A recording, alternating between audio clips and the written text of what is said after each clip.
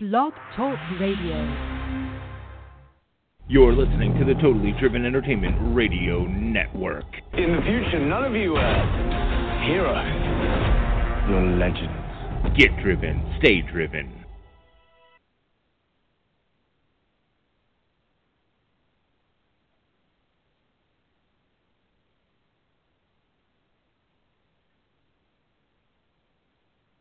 Ladies and gentlemen, good evening and thank you for tuning in to our Thursday night programming of Totally Driven Radio.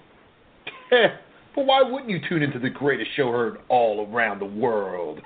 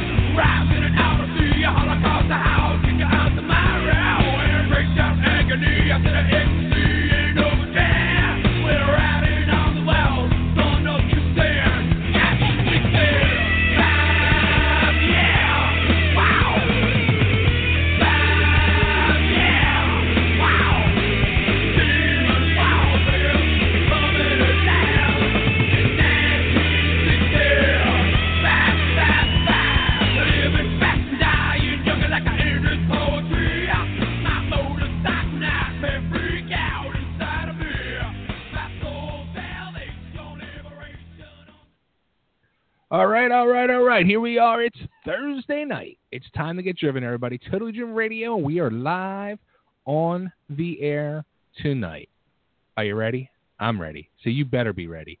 Let's do it, everybody. Let's get driven. Let's have a good time. Let's have a good night. And let's have some laughs and laughs and laughs.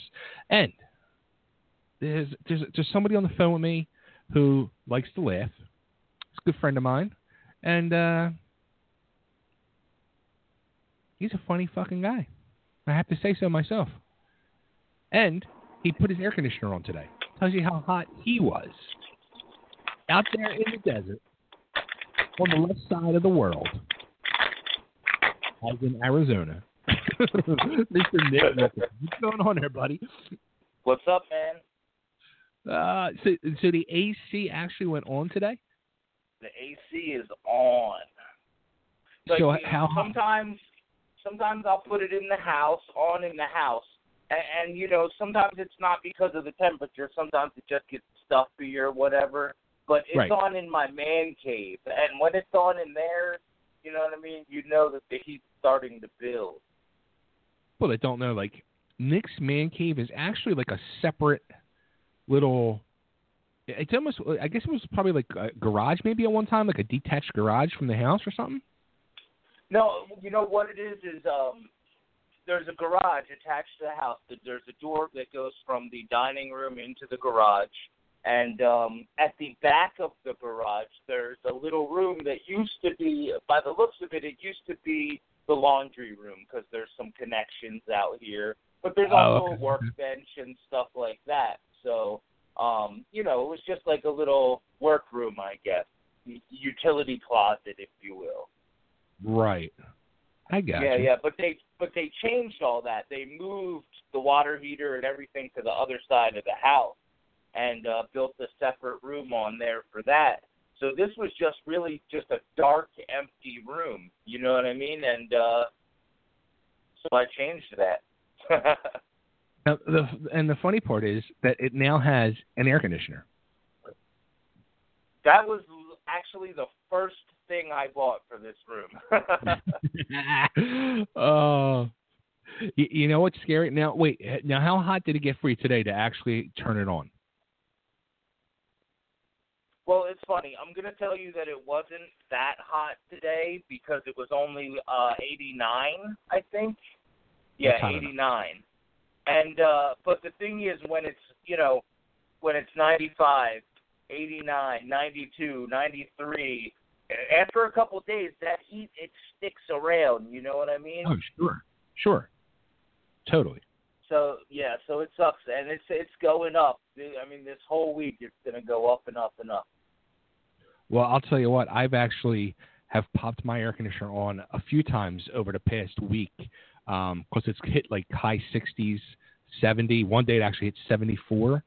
And, it was like it was real stuffy. And, I can just feel like the insides of me sweating. And it was going insane. And I had to put the AC on. I know exactly what you mean by that feeling. You know what I mean? It's not necessarily cold, but it's just, you need that flow of cold air. Absolutely. And speaking of the heat, here is the heat miser himself, down south, Mr. Jimmy Jannetty. What's going on there, buddy? Hey, how are you? Good. So are you all excited for your trip tomorrow morning? No.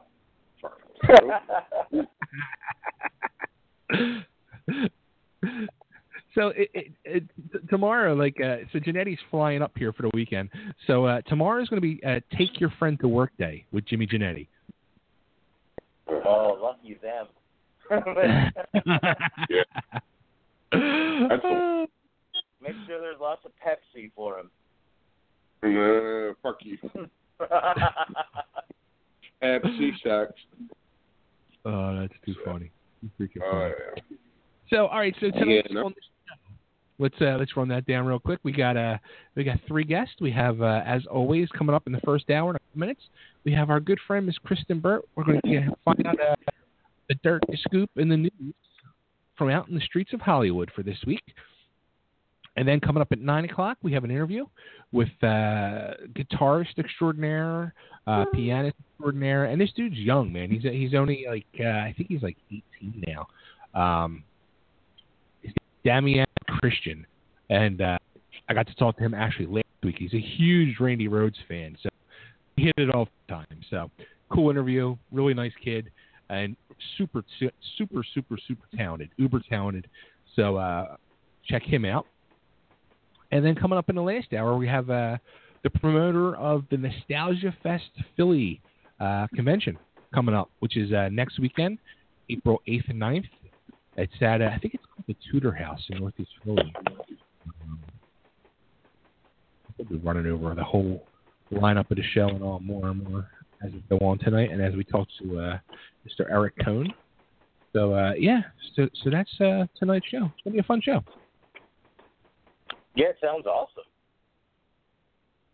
I'm really looking forward to, learning about the whole Nostaglia Fest. And, usually we talk to the people who are, the celebrities at these shows or guests at these shows.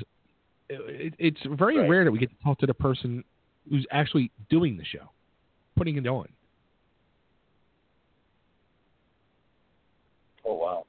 It sounds like it's really cool. I like anything like that has a specific theme, you know what I mean?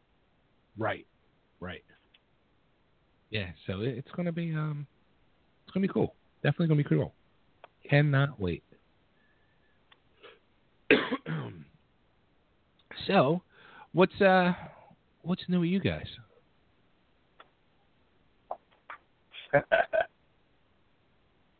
Nobody wants to say How's anything? the Wawa, Jimmy? Wawa's great. It is still, something, honestly, that I went today to go over and get us another sub, hoagie. And they're still jammed. Even today, they were jammed. Oh, wow. And I went in there about 4 o'clock in the afternoon. I had, honestly, trouble parking. I had to go around the parking lot once. I do, man. I feel bad for those 2 other gas stations over there. They're screwed. You know what's crazy? I didn't know this when you were talking about this last week when you called in from there. My cousin, my cousins, my cousin Booby, which actually you've mentioned, Eddie. Her husband Mo is a manager, store manager for a Wawa in Northeast Philly somewhere, and my cousin Peter's twin daughters work for Wawa as well. Well, the 3 of them have been down there in Florida getting them stores open. Right. They've been working. Oh, yeah, because they usually do. They send like seasoned, experienced workers down there to handle the, that fast pacedness of the grand opening and stuff. That's really cool, though, man. They have needed it. Honestly, I have not seen. Normally when you walk into a Wawa in North, back home, you see maybe 4 people working, 5 maybe. This, honest to God, has had this store, even the last week, has been at least 10 or 11 employees every time I walk in there. Wow. Oh, I'm sure.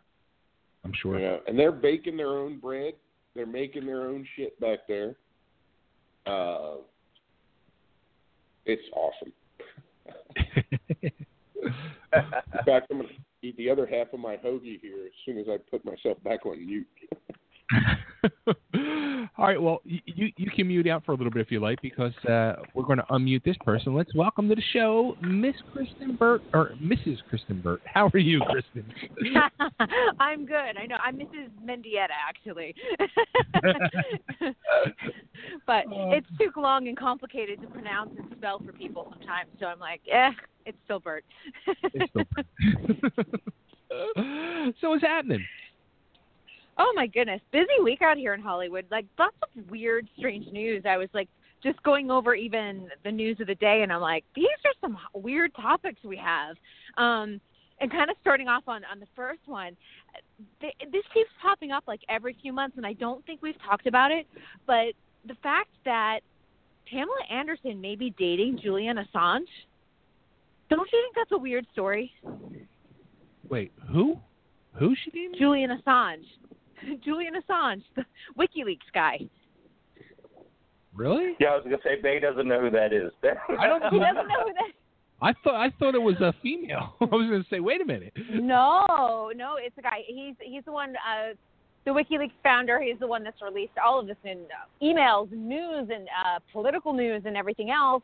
And he is hiding out in the Ecuadorian embassy in London. So she keeps on going over there and visiting him, and she's, been visiting him quite a lot over the last 7 months. And now, it's just I don't know what A and B just don't go together. Yeah, I just pulled him up, and I'm looking at a picture of him. I'm like, how do you go from Tommy Lee to Kid Rock to him? I don't know. I mean, obviously, he's very, very smart. If you're the WikiLeaks founder, you're obviously extremely brainy. Women like brains. So there's definitely that, and I'm sure and hope that her taste has evolved over the years. But she's really on a campaign to sort of, get him out of asylum and, get him back to the U.S. And I don't know. We'll see what happens. Because, he's a very controversial figure, and he's been playing very heavily into world and global events. I think the U.S. government hired her. She's a double agent. They're just trying to get that boy back in the States. And they're like, we're going to use Pamela Anderson. That's actually a great movie plot, don't you think? There you go. Yeah. Bring her back. We'll get the Baywatch, babe.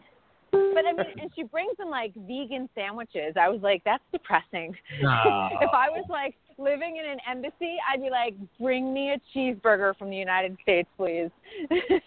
I don't care if it's London. I want, an American cheeseburger, not a vegan sandwich. It's funny. I was just saying, I was grabbing a drink out of the fridge before we went on the air, and I have a nice, fresh jar of pickles right there.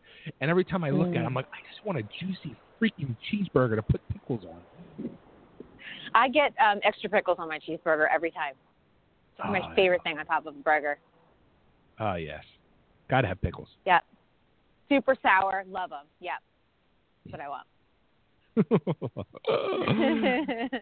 Well, we're going to have to, update you on Julian Assange a little bit more. Or they even did a film a few years back with Benedict Cumberbatch. He played Julian Assange, and I can't think of the name off the top of my head, but it was all about the WikiLeaks. Nick, you don't know that one? You know, it's funny. It was the Fifth Estate. I saw it too, and it didn't do as well as they thought it was going to be, because I saw it during kind of the pre-award show nomination season, so they were really making a push for it, and it just kind of fell flat with both critics and at the box office, so it just didn't wind up being the big Oscar bait that they had hoped. Yeah, I think it was the Fifth Estate. I think that's what it was called. Yes, that's it. Yes, that's it. Yeah, and they tried to make it sort of like this thriller. You know what I mean? And honestly, it just wasn't that interesting. No, because it's like you really have to give it some sort of edge and things like that. And I get that the U.S. government wants him back here and everything, but at the same time, I'm like, it's basically him in front of a laptop. That's it. Oh, that's funny. So I've been dying to tell you this all week. I listened to Leah Remini's book. Ooh, what'd you think? Oh my God!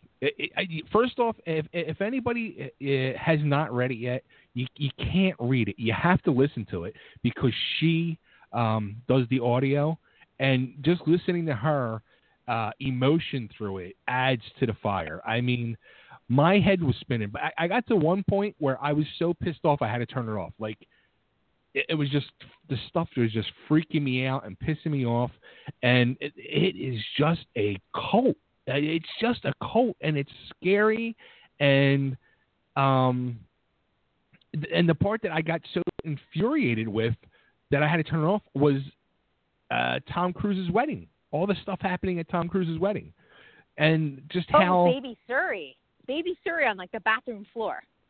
Yes, yeah. Like what? And like, look, I don't know. I'm not a parent, but I'm like, I would be picking that baby up off the floor. Even I know that. Do you know what I mean? It's insane. The whole scene is just insane.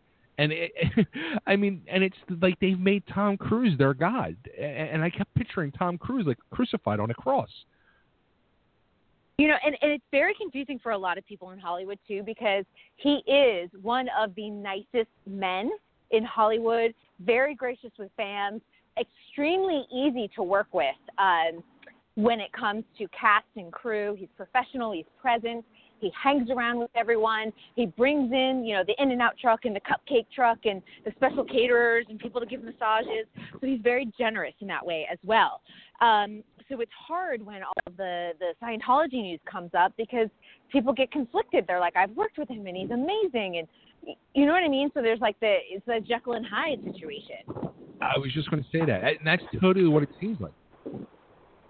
I'll tell you who kind of I feel bad for. I don't know if feel bad is the right word because, most of these people are living the lives they want to live. But there are some celebrities and some families where the kids have sort of grown up in Scientology. You know what I mean? So when you look at, like, the Mastersons or Jason Lee or something like that, I almost feel like it's the same thing as if, like, your mom was a crazy, diehard Catholic. You know what I mean? Like, they didn't stand a chance.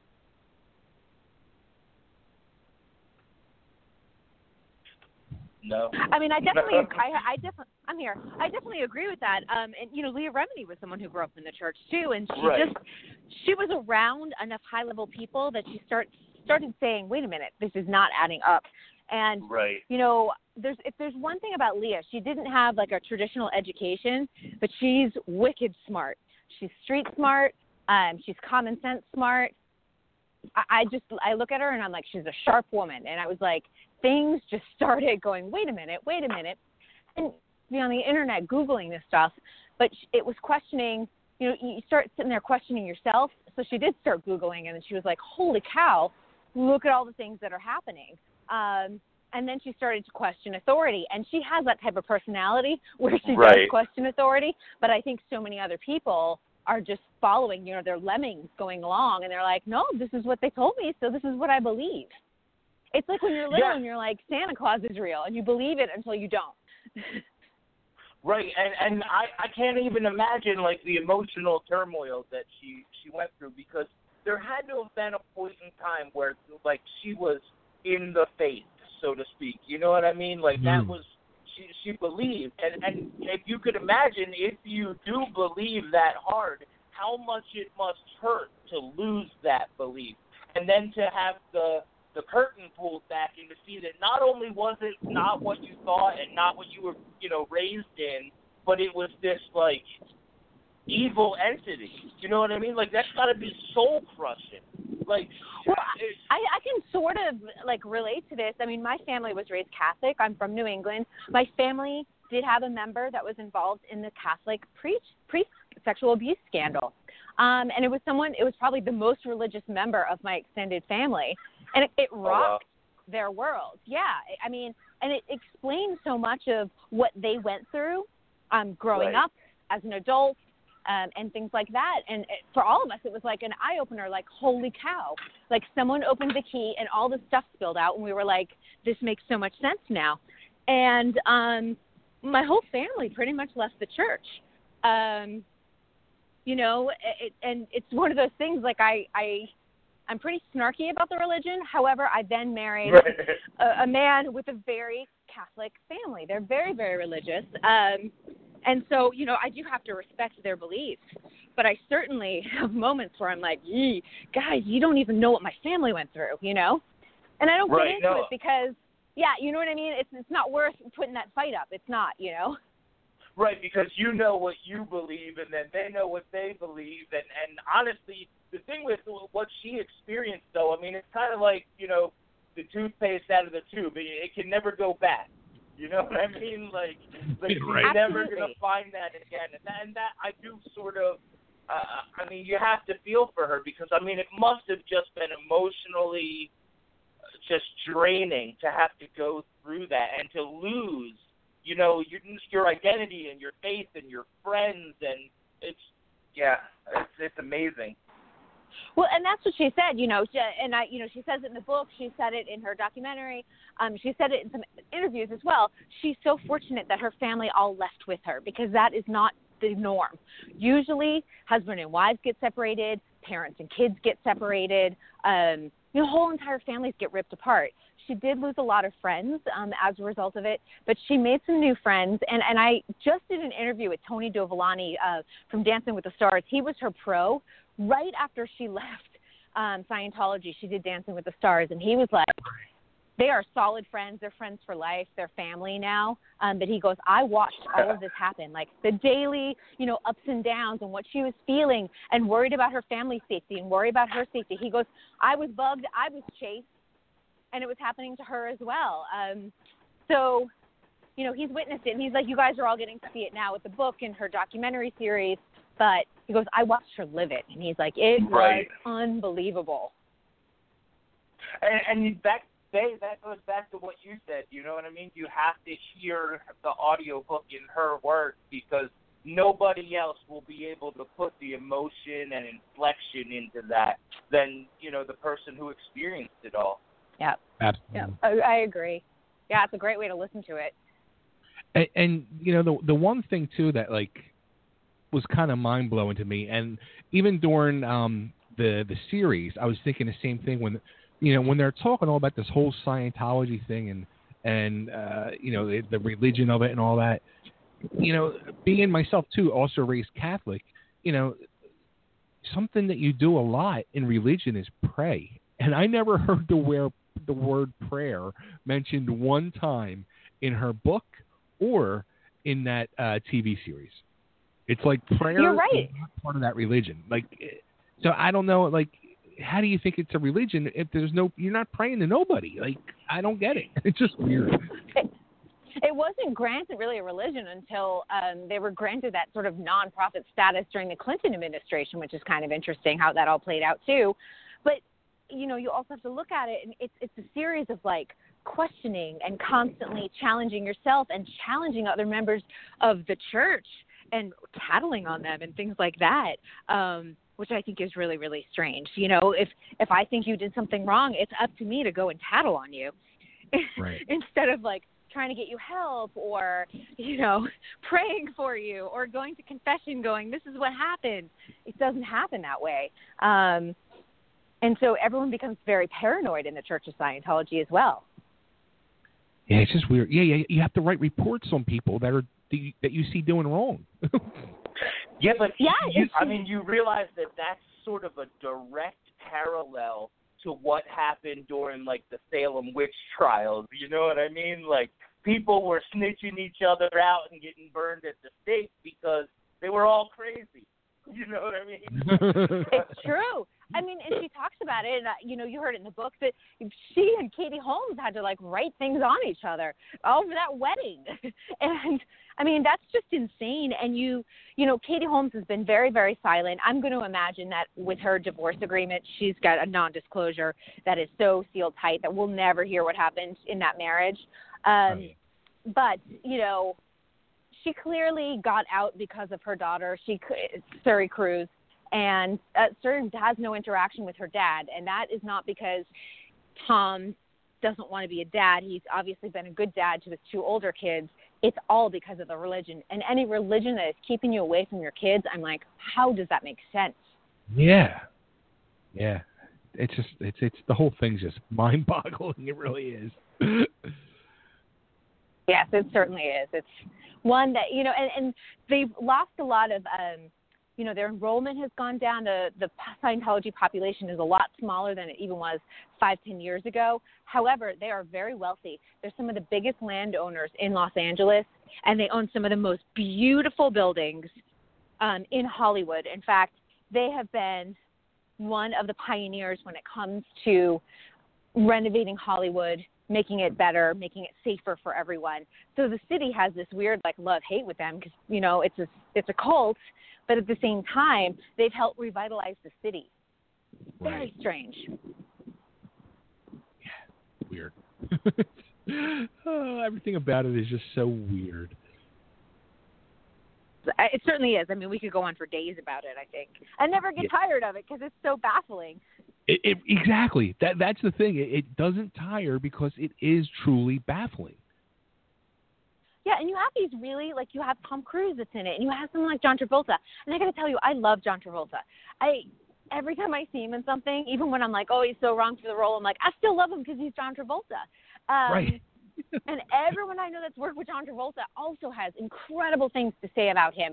Professional, kind, welcoming, warm. Like, you don't hear about that with every celebrity. But again, I'm like, how does this whole thing happen? And Travolta, even more so than Tom Cruise, has the homosexual rumors following him, the boyfriend rumors that he's had, like, a boyfriend for a long time. And it's like, especially in Los Angeles, we don't care. We really don't care. You know what I mean? And I'm like, it's one of those things. I'm like, if you really do have a boyfriend, be free. Have fun.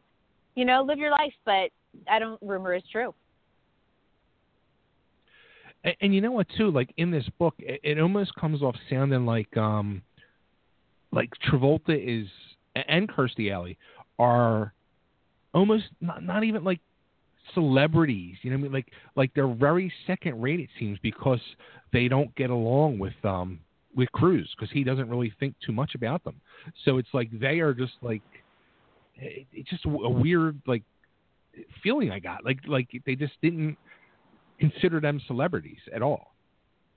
No, and it's true. There's like this weird hierarchy within Scientology, and the A+ list is Tom Cruise, and like kind of the B and C list is Kirstie Alley and John Travolta. But the weird thing is like you want John Travolta at the Oscars just as much as you want Tom Cruise. I mean, John Travolta was at the Emmys, and I will tell you, people were tripping over themselves to even try and get a selfie with him backstage in the press area. I mean, he's a big deal. I don't care what you say. He's iconic. Not all of his movies are hits, but when he hits a winner, it's a big one. And, right. He's been nominated for Oscars just as much as Tom Cruise has. So, you just have to sit there and, like, look at this and go, this whole religion is crazy. It doesn't make any sense. And Kirstie Alley, she hasn't done a ton, over the last, 15 years or so. However, she was on Cheers. I mean, she had a film career. She had an incredible TV career. Someone that's been very successful in the business. You can't dismiss that. She's been on Dancing with the Stars twice as well. And that's one of the reasons why they don't talk to each other either. Leah you don't have to convince us about Kirstie Alley. My daughter's named Rebecca after her character on Cheers. That's all I'm saying. My favorite thing ever was that Rebecca married a plumber, like in the last season, because I was like, that's amazing. All she would date is like trust fund guys, and then she winds up with a plumber and has never been happier than with her blue collar guy. That was like the perfect ending for me. That's funny. Hopefully I didn't spoil it for anyone that hasn't watched the series, but So what else do you have going on? The other thing that's really interesting, and this is kind of, no one's really sure what's going on, but there's kind of a robbery ring going around here in Los Angeles. They are targeting, robbers are targeting, yes, like Emmy Rossum's house, Alanis Morissette, Kevin Hart, Nicki Minaj. And we're not talking like, hey, we're stealing your television. We're talking like, hey, we stole $150,000, $2 million, $250,000 worth of jewelry and laptops and things like that. So they're going for high-end stuff. They're in high-end neighborhoods. There's kind of a small break in the case today. And they believe, and I like when I was reading this, I was like, are you kidding me? What is it, 1982?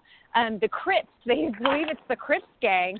I mean, remember the blood in the Crips back in the day? I was like, I didn't even know they still existed, So the Crips are targeting high-end neighborhoods, and they call it flocking. So they arrive in a luxury vehicle, dressed really nice, like they belong there, come in a flock, a gang of guys. Someone will ring the doorbell. If nobody answers, they'll cut the power to the house so that the alarm obviously is then disconnected. And they usually go in around the back and they help themselves to whatever they can find. What does seem really interesting is that – oh, go ahead. If this is the same group that I read about that hit Alanis Morissette? Yes.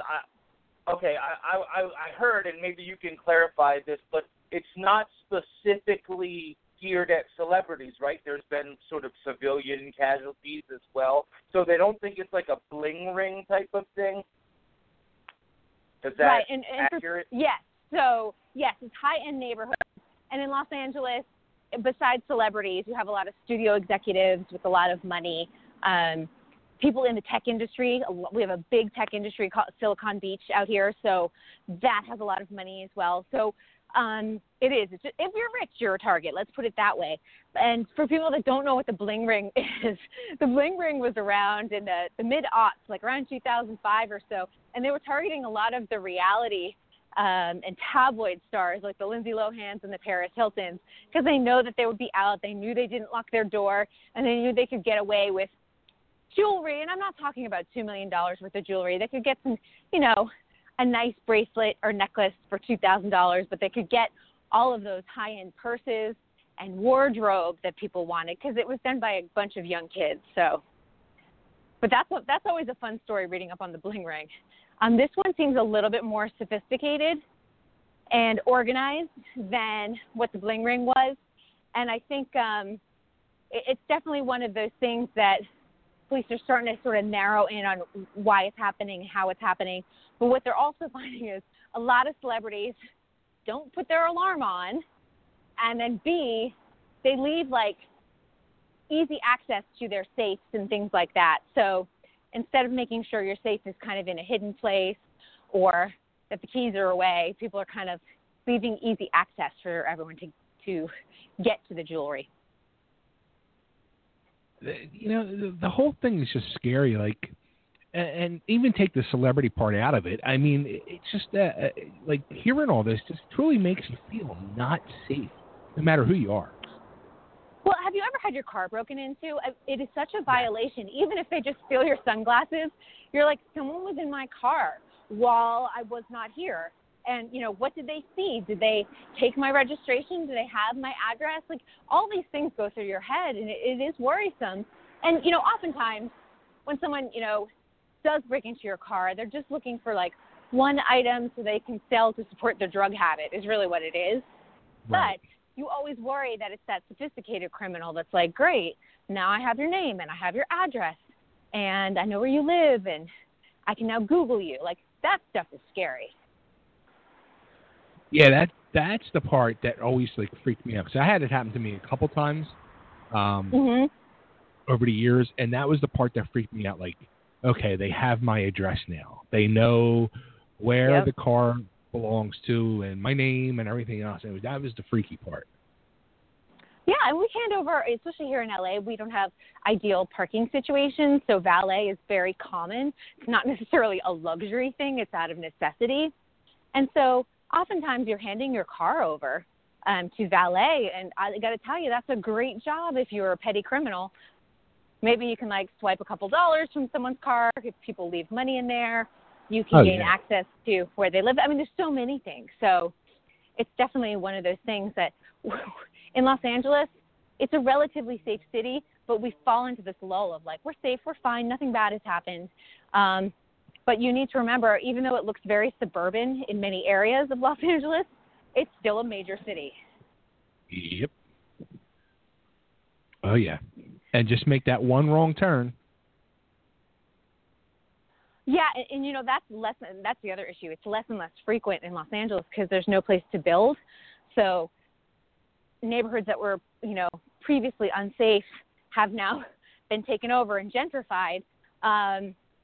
So there's less areas of bad neighborhoods. So, I mean, I can tell you that, you know, like in the Valley especially, there's just so many areas that you'd be like, don't go north of Burbank, don't go here, don't do that. That's like old school because real estate is ridiculous out here. Scary. Very scary. Yeah. Yeah, it's interesting. So it'll be interesting to watch how this one sort of unfolds because it seems like every couple of days another high-profile house has been hit. So they're working quickly. Wow. You know what's even like, as I was going through TMZ earlier, and this is probably people they're hitting, the people they're seeing on TMZ, I was actually saying to myself is, who are most of these people that TMZ reports about? Like, I don't know who half these people are anymore. Yeah, TMZ has kind of taken a weird turn where they report on a lot of rappers and hip-hop artists. They do a lot with sports. But, you know, they covered nonstop, and they must have had someone selling them all this information. But the Fetty Wap, like, whole incident that went down, and I was like, it was like pages and pages on this rapper, and I was like, I'm good. I don't need to read about this. But the other interesting thing is that TMZ lost their news director. Harvey and the news director had a huge fight, Mike Walter, in late December, and Mike left. And so did his sister. They both worked for TMZ. They were deeply embedded in law enforcement. Their dad had been a member of LAPD for years, high-ranking officer. So they had great access to arrests, DUIs, the LA court system. And it was funny because I started seeing a lot of notices for, like, TMZ is hiring a news director. TMZ is hiring a court reporter. And I'm like, that's weird because they've had the same court reporters for a decade, you know, and I knew like that they were deeply embedded in the LA court system, and that's what wound up happening. Like Harvey and his right-hand man had a huge falling out, and they don't even talk anymore. Wow. And the coverage has changed. Like, they used to break news even on Dancing with the Stars. They've got nothing on Dancing with the Stars. So Mike and his sister clearly took a lot of sources with them. Yeah, it's like a lot of, I guess, like rapper stuff people now. And I don't know. To me, it's a lot of like just, it's not fun stuff. It's stuff, you know, it's just like ugly fights, a lot of domestic violence stuff that you're just like, oh, this isn't happy. You know, not that like gossip usually is happy, but they were, you know, back in the Lindsay Lohan days, they were getting some fun, juicy stuff, you know. But absolutely. It's not like that anymore. When Amanda Bynes was doing her thing, it was a lot more sort of jovial. That's a name that I was thinking of that popped up on somewhere. last week, and I wanted to bring it up tonight, and thank you for saying that. Where is Amanda Bynes? I miss Amanda Bynes. She's going to school. She is doing great from what I hear. Her parents had a conservatorship that has been lifted. So it seems like right now everything is going really, really well. And I'm happy to hear that because, you know, she was obviously having, I don't think we ever got an official diagnosis, whether she's bipolar or anything, but obviously whatever mental health issues she was grappling with have been dealt with, and she's going to be okay. So I'm glad to hear that. Good for her. Because that was, I mean, for a while it was funny, and then it wasn't funny anymore, you know? Yeah, totally. Like, it gets funny at first because you're like, oh, they're probably just doing drugs, but then you realize there's mental health issues going on. And you're like, wait a minute, I got to stop. You know, this is not funny. Yeah, it's just you know what? Go ahead. No, I was just going to say. Go ahead. All right. No, it's just interesting because I was going to say people think, you know, they're celebrities, they could just deal with a little bit of depression or deal with, you know, whatever their little mental problem is. But this, like, I don't know if you guys remember, but this derailed her career. You know what I mean? Like, she had name recognition. You know what I mean? Like, and it's a shame. You know, it shows how bad it can really get. Yeah, and I don't think she wanted to be in the public eye anymore. I think that's a lot of it. It's very hard for kid actors if they don't want to be in a business, but then they don't know what else to do as an adult, and they're not necessarily like jumping right into college and have that focus. They get lost. And, you know, they still have access to money and they have access to hanging out in the clubs. And, you know, oftentimes that just falls into the whole party scene, which we all know is a disaster for many people.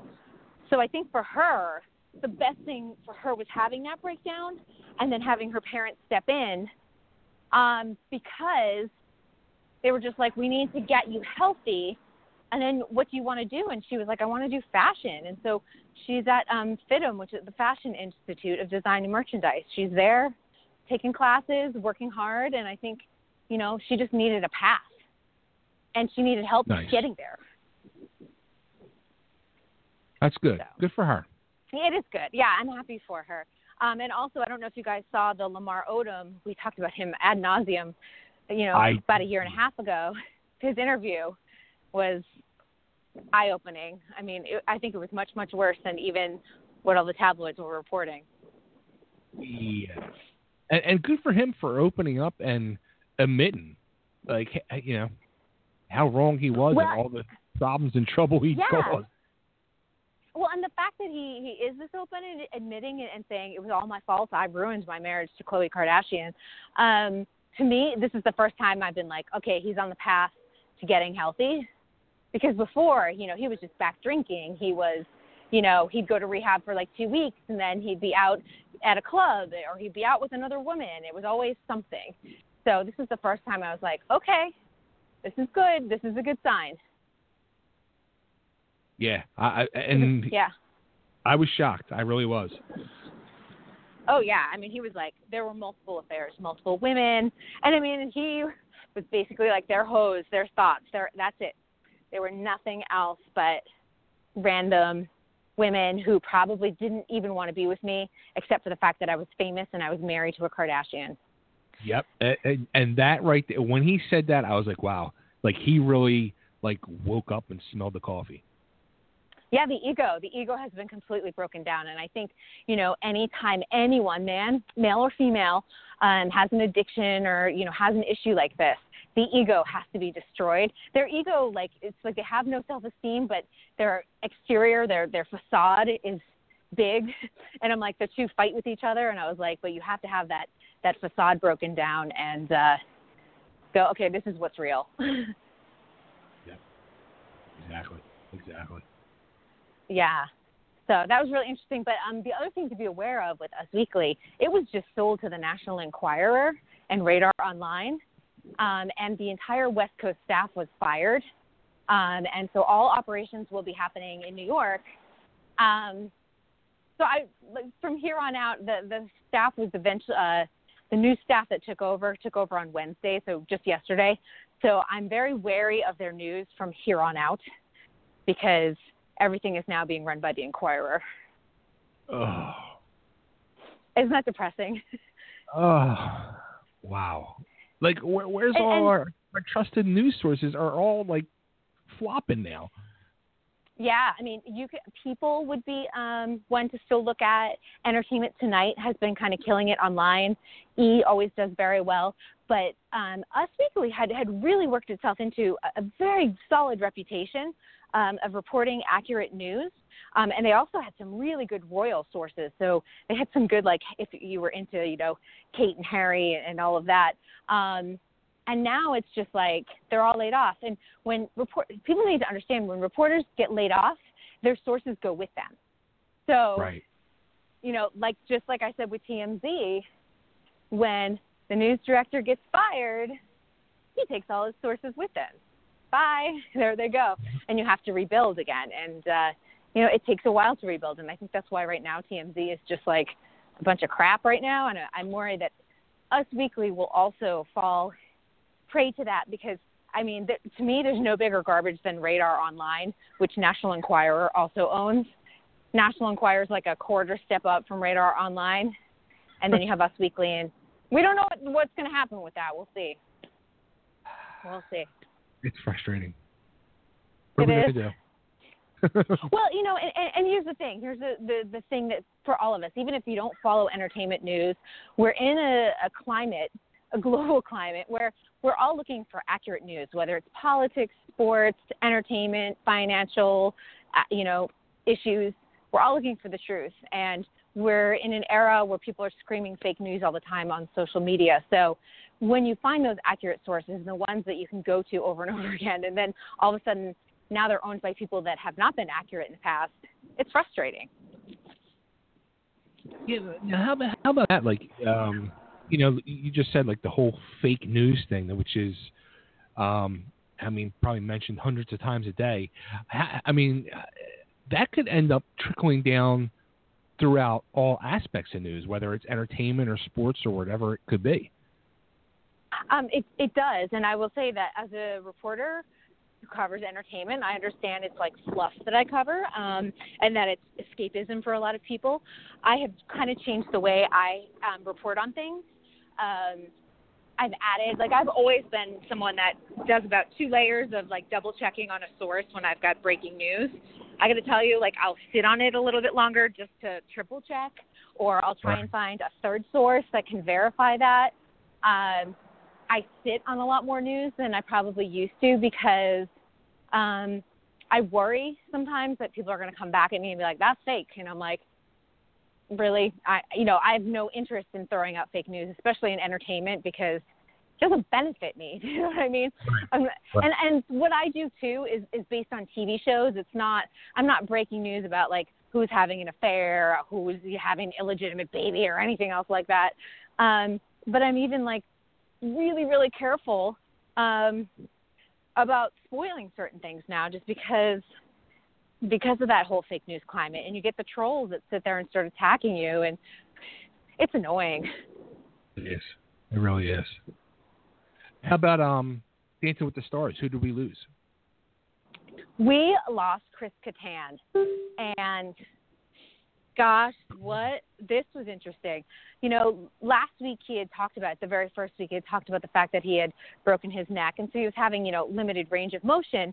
But they really got into what happened to him. And about 20 years ago, a stunt went wrong.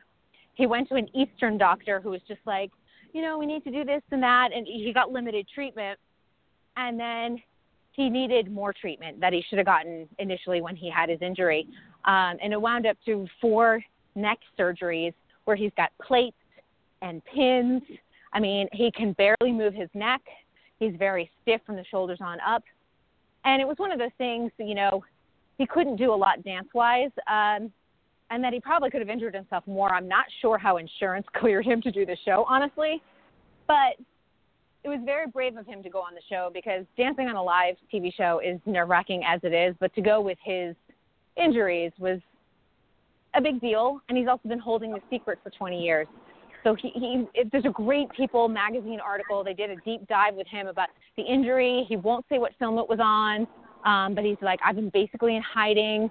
I was taking pain pills. I got pulled over for a DUI, but it was just to deal with the pain of my surgery. And he's like, I was too embarrassed to tell anyone, so I lived in this shame.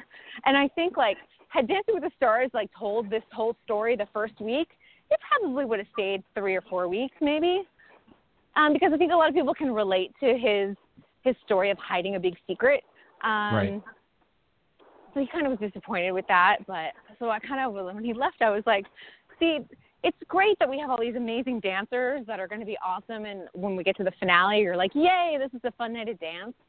But a lot of what Dancing with the Stars is about is the people that can't dance, that try something new and put themselves out there. And, Chris Kattan probably deserved at least another week on the show. It almost kind of sounds like the whole reason he did this, knowing, he can't really dance and move, was basically to be able to tell this whole story. Yeah, think about it.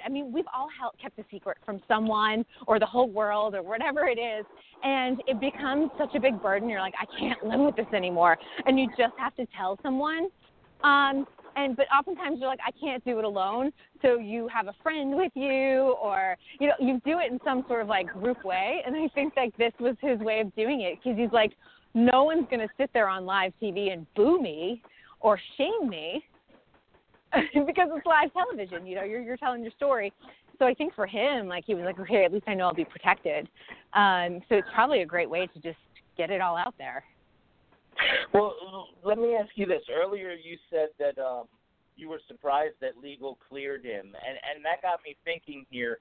Do you think, would Dancing with the Stars do something like that? Like, do they stack the deck with people that they know will make it to the middle but won't make it to the end? Or, could they have cleared him because they knew he wasn't going to last? Almost, yeah. I don't want to say prearranged, but, like, kind of obvious. You know what I mean? Here's what I always this is what I always say about Dancing with the Stars. It's a highly produced show. So they can't fix the votes by any means. Like, they can't change what the viewers vote or anything else like that.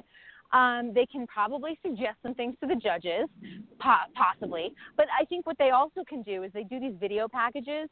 And this is what I was talking about. If a celebrity is doing better than they thought and they don't really want him or her in the end, they'll show them having a bad day at rehearsal, and that usually affects viewers' votes because you're like, oh, they're mean or they're cranky. And I think by not showing Chris's package, it got him out really, really early. And he was going to go within the first 4 weeks, let's be honest. He was not going to be there until the end. But you don't think there was a chance it would have been Chris Kattan and Simone Biles in the final? Yeah, can you imagine? Yeah. Every once in a while it does happen randomly. Like Tommy Chong made it to fourth, and you're like, what the heck? But yeah, in Chris's situation, it was so limited in what he could do. But I do think that doing the package when they did it was probably planned. It was a producer's decision. And that's a way that you can get the insurance for a contestant like him. Because for people that don't know, every production in Hollywood, every movie, every TV show, you have to have insurance, of course, for the cast members and the crew and everything else. So they oftentimes have to go through medical clearance, things like that. So a lot of people were like, how the heck do they get medical clearance? Well, yeah, maybe that they were just like, well, he won't be here long, so he won't be doing the heavy lifting or, the crazy spins that are required by, week 5 and 6. That's awesome. Yeah. So the show's not fixed, but it's definitely highly produced. That's always like the the word and phrasing I use. No, but that's really cool. Like, if you think about it, and I don't want to put too much on these people, but it amazes me because you have to be able to sort of read a room and read people and sort of see into the future a little bit to see what's going to pop and what's not. And you either have to be really good at it or you're really bad at it. And that's amazing to me. Dina Katz is the co-executive producer in charge of talent and casting, and she does a really good job. Like, she'll find people who are sort of trending in the news. Like, one year we had Alex Scarlatos, who was one of the Paris train heroes, you know, and he was in Paris, like, tackling a terrorist, and then, like, a week later he was on Dancing with the Stars. I mean, she will grab those sort of, like, headline-generating people, but then she'll also, you know, sort of mix it up with other people. And, you know, we haven't heard from Charo in a long time. Charo will not make it, through to the finals or anything like that. But it gives you a little bit of nostalgia. And you're like, oh, yeah, Love Boat. I remember that. So it adds, like, a couple weeks of fun. And so they do kind of mix it up. They love Olympians because Olympians make it far. They love NFL players. NFL players always dance really well. So there's certain key categories that they'll always push those buttons and be like, yep, if we can get a gymnast, we'll get a gymnast, we'll get an NFL player. So it's just, but it is, you know, and the older people don't make it long time. We know that, just because a lot of times, you know, they're 70 and it's hard to keep up with a 19-year-old gold medal winning gymnast, 4-time gold medal winning gymnast. Yeah, that's... So Charo's not doing too well? Well, you know, here's the weird thing. Charo looks great on the dance floor. I really think she looks good.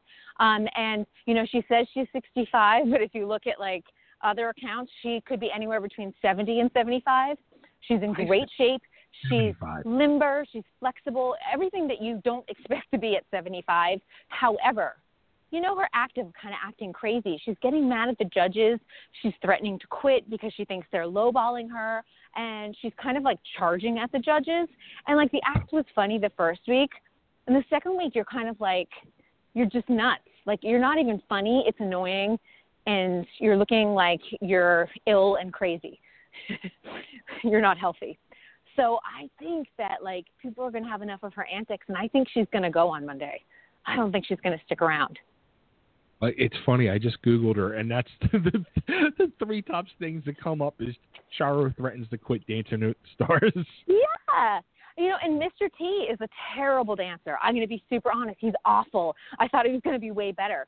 However, his attitude is really wonderful, and he's writing motivational quotes. And he actually threw some shade at Charo on Twitter yesterday, and he's like, some people just can't take constructive criticism. And everyone was laughing because it's like totally throwing shade over at Charo.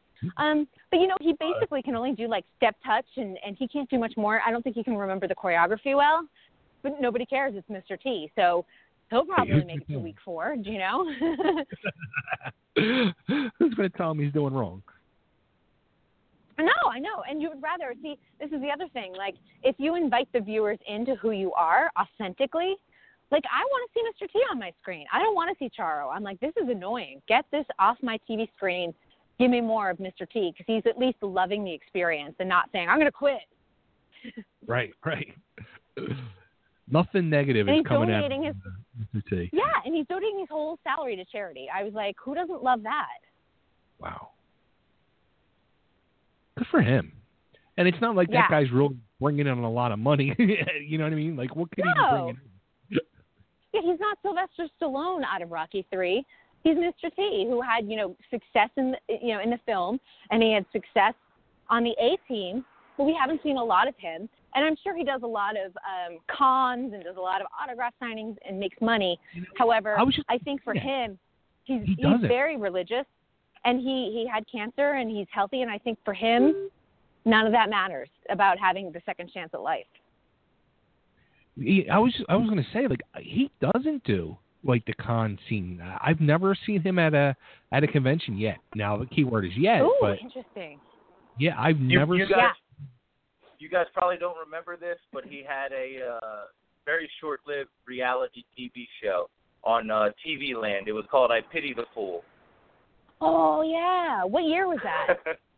That was, I want to say 2005, 2006.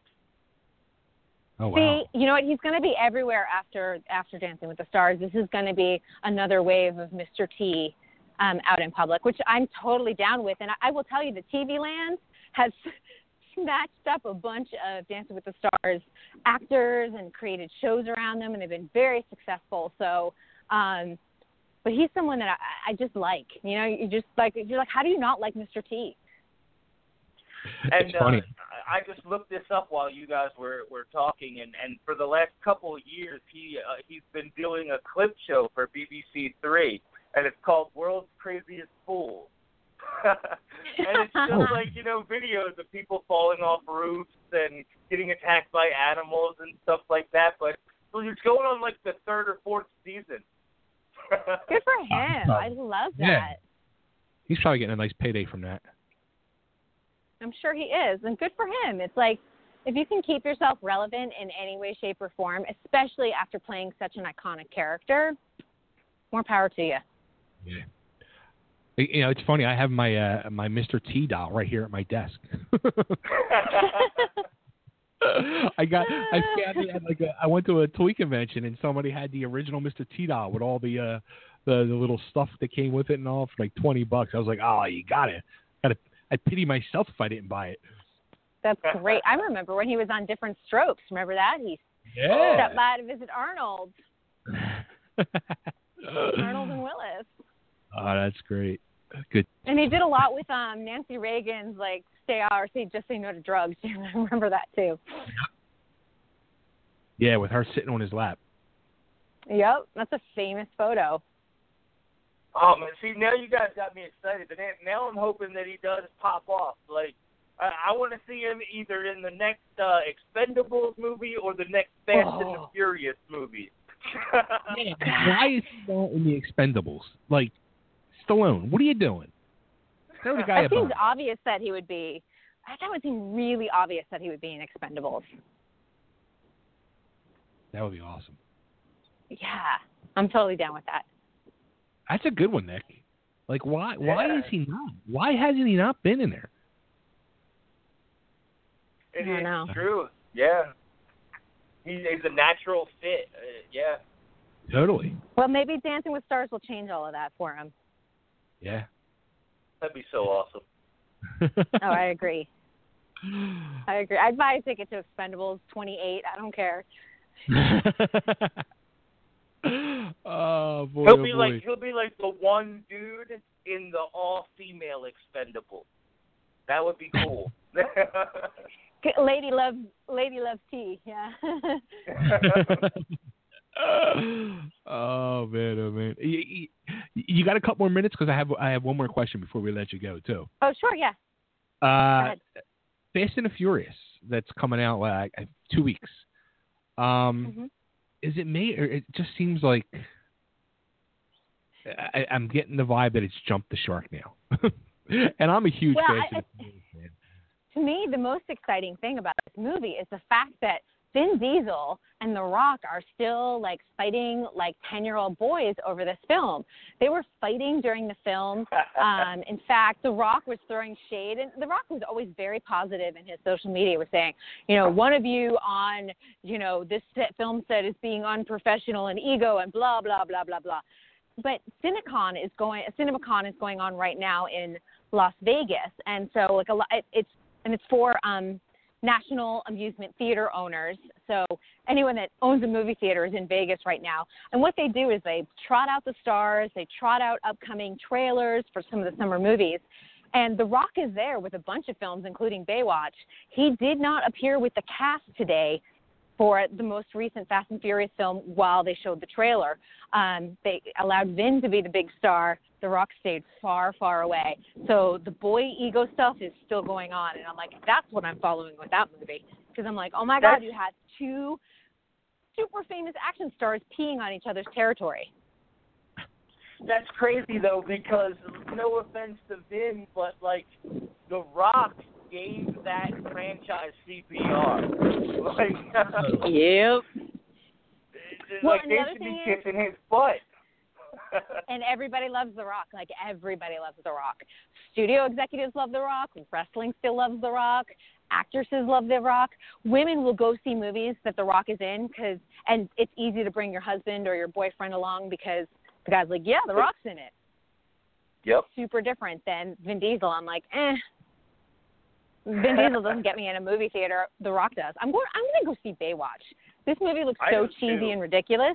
I'm going to see it because The Rock's in it. But you know what, though? I'm going to throw this out there. Not just The Rock, but Zac Efron's really been growing on me. Like, his comedy and his timing and his facial expressions. Like, this guy has progressed light years beyond just, like, a Disney star. You know what I mean? Like, he's really funny, and he knows what works for him. Yes, and he's not trying to be something else. Like, originally he was trying to be, like, the next Leonardo DiCaprio, and that wasn't working for him. Right. No more Nicholas Sparks movies. Yes, like, stop that. Like, don't do it. He found what works for him, and he's very successful at it. And, like, buddying up with, like, The Rock is genius. Like, if someone was, I don't act at all, and I have no desire to act, but if someone was like, would you appear in a movie with The Rock? I'd be like, of course. Like, I wouldn't even say no to something like that. Just because you know you're going to have a great experience coming out of something like that. So, tweeted me back. So there you go, too. Like, The Rock, he's so active on social media, and I was like, holy cow, he tweeted me back. That's awesome. That's someone that's, like, super engaged with his fans. I love that. And, I have, like, The Rock's app where he wakes me up in the morning and gives me motivational speeches. See, he makes guys as giddy as women. Like, this thing, we're all getting the same reaction out of him. We're all, like, fangirling over him. I'm sorry, we're all fangirling.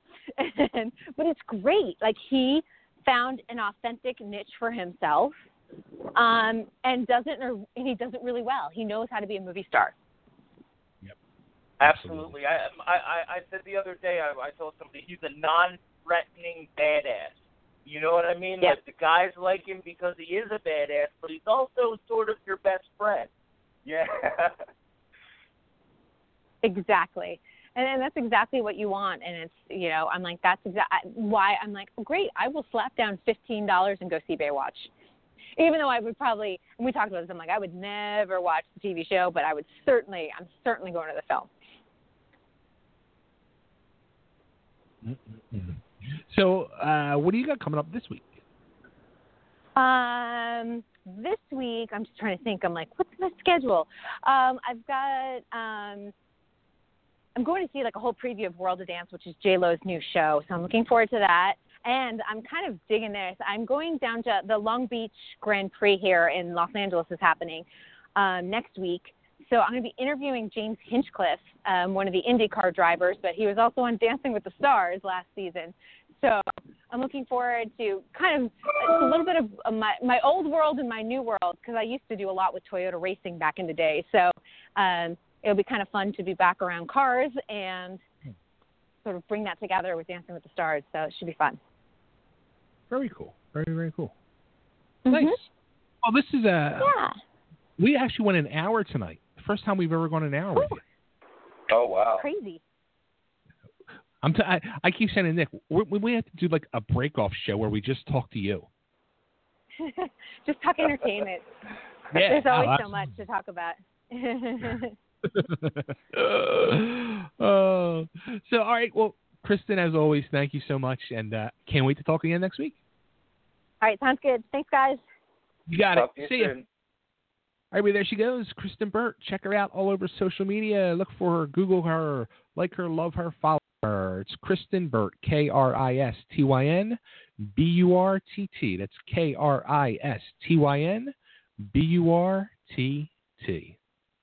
That's. I could have kept going. I had a couple more. Oh yeah, totally. Good stuff. Our talks with Kristyn are really getting better and better each week. I think the more we get to know each other and sort of where we come in and talk to each other, and I think the conversation, it starts to, well, like tonight, I mean, no way that seemed like an hour. Dude, I'll tell you, at one point I looked down at the clock on my computer and I saw it was 8:47. I was like, oh my God, it with the blink of an eye, it was like 45 minutes. I was like, oh crap. Damn. And we didn't even do Totally Drew in person. Like, we could have went another 15 minutes with just that. Easy. You never know. I'm telling you, we have to start expanding to 2 nights. You never know. Oh, boy. All right. What we got here? All right. Before I'm going to play the interview with Damiano Kristyn real quick, but 2 things I want to throw out there real quick before we do that. Number one, I want to send condolences out to our friend Mr. Tony Luke Jr., whose son passed away earlier this week. So our thoughts and prayers from everybody here at Totally Driven Entertainment go out to Tony and his family at this it's horrible, tragic loss. I mean, I don't know what happened, but either way, I can't imagine the pain he's going through right now. So our thoughts and prayers with Tony and his family. And it really is. When he put it up there, like, it was one of them things, like, I had to read it a couple times to, like, that I was reading it right, you know? I was like, oh, my God, like. Dude, when you first sent it to me, yeah, I thought it was him. I thought it was his dad putting it out or something. Like, I didn't get it. And then when I realized what it was, I was like, holy crap. You know what I mean? Like, And you know what? Like, I felt like a douche because it was the day before I actually sent him and his guy, his partner, an email about bringing Tony back on.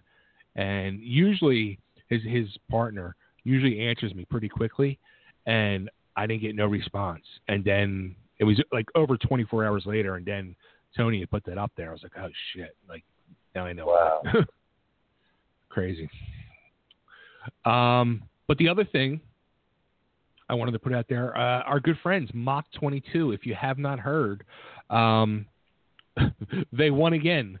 So tomorrow night at Wells Fargo Center, they'll be opening up for Bon Jovi. Yep.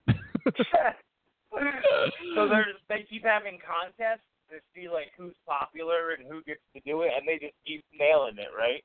Yeah, like they've won every one here in the Philadelphia area. Like it seems like that's like the new thing now. Like bands are doing, which is, I guess it's kind of smart because I mean when you're a band like a Bon Jovi or a Guns N' Roses, like you really don't need an opener.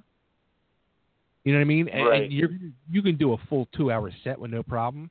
So I mean, and you save a whole hell of a lot of money having it to pay an opener too. So in each city you do a contest and pick the top local band to open the slot. So, yeah, tomorrow night they'll be on the big stage at the Wells Fargo Center at the big building. And, so go check them out. Tell them you're totally driven like them. And actually, tomorrow morning at 9:40, that sucks. I'm going to miss it because I'll be picking up Jannetty at the airport. They're going to be on the news tomorrow morning on Fox 29 News playing a tune live. So check it out tomorrow morning around 9:45ish on Fox 29 during the news. So yeah, good for them. Mach fucking 22. That's Love awesome. them. Yeah. So there you go. There's a couple things I want to throw out there. And all right, let's do this interview. I'm going to play it. I actually recorded this interview it was a week and a half ago, with Damiano. It's you just gotta listen to it. Like, it's funny because I was thinking to myself, like, if I had a son, I think this would be him. Because he'd be a huge Randy Rhoads fan, and he'd be a way better guitarist than me, and that's this kid. So, you know what I mean? So here he is, man. Let's do this. Let's welcome to the show, Mr. Damiano Kristyn. Damiano. Hey, is this Bay Ragney? This is me, man. How you doing? I'm doing good. How are you? Good. I saw you called in at the very end of the sports show. I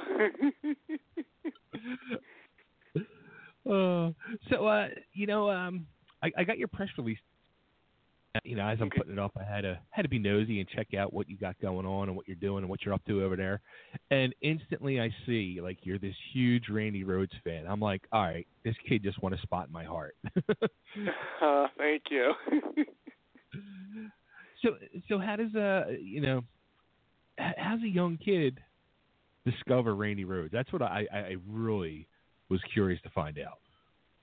Well, it was all through my father, actually. He got me an iPod for my birthday when I was about 11, and he put his whole his MP3 player playlist on it, and I stumbled across Ozzy Osbourne in the artist section, and there was a song in there called Revelation Mother Earth Live. Nice. So I started listening to that on the school bus, and I got to the solo. After the solo, I was like, holy shit, I got to go home and pick up that guitar he bought me 4 years ago that I never touched. So that's how it all started, basically through my dad. That's awesome. You have a very good father there. Thank you. He's a smart man, a very smart man. Yeah. So I guess you kind of discovered Randy and Ozzy's music and music in general before you really actually decided to pick the guitar up then. Yeah, that all basically sparked me picking up the guitar, was listening to all that music before I even played. Nice. Now, did you go to take lessons or? No, I taught myself how to play guitar. I wouldn't have been able to, though, if my parents didn't start me on piano first. My mother started me on piano when I was 3. She, heard an interview with Prince, who said if you want to teach a child music, you start them on the piano first, because piano, they can play any instrument that's out there. So that's how that all started. I was able to teach myself guitar through piano. Oh, that's pretty wild. Yeah. So you got to be a pretty dedicated, yes, but very I guess that's the word, dedicated, to where you're actually at a young age, which you're only what now, 18 now? Yeah. To be as accomplished as you become by 18 years old, that's very dedicated and very, your heart's there. Your heart is so into it. Thank you. Yeah, so... Yeah, when it comes to, being dedicated, when I first picked up the guitar for, the first 4 or 5 years, I was just sitting in my room with that guitar, and, I'd get home from school at around 4 o'clock. I'd look at the clock after I picked the guitar up, and it was 8 o'clock. So I was doing that, every day for, the past 4 years, because I wanted to, after hearing a song like Revelation Mother Earth, it made me want to be able to play like that. So I figured if I want to be able to play like that, I got to practice. So. Right. Yeah. And the scary part is, actually, it's today is the 35th anniversary of Randy's last show, and then tomorrow will be the tragic accident 35 years later. It's crazy how time is flying. Yeah, exactly. And you actually you had the chance to play on one of the Randy Rhoads Remembered show. I guess when they came around to the East Coast, you got the chance to play up on stage with Rudy and them guys. Yeah, it was the first year they ever did Randy Rhoads Remembered. It was 2014, and they had just done the show at NAMM in January, and they were coming to the East Coast for, a tour through June into July, I believe.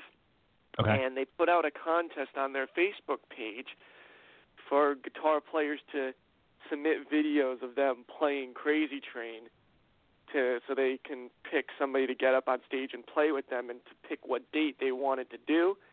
Luckily, they came to Connecticut, where I live, so I submitted my video against, there were at least 20 other entries. So I believe I had just turned 16 at the time, and I didn't think I was going to win it all. I just figured, why not? I love Randy Rhoads. I'm going to do it. Sure. So, and luckily 2 weeks later, I get a notice on Facebook saying that I got as the winner to play with Rudy Sarzo and Brian Tichy. Oh, that's amazing.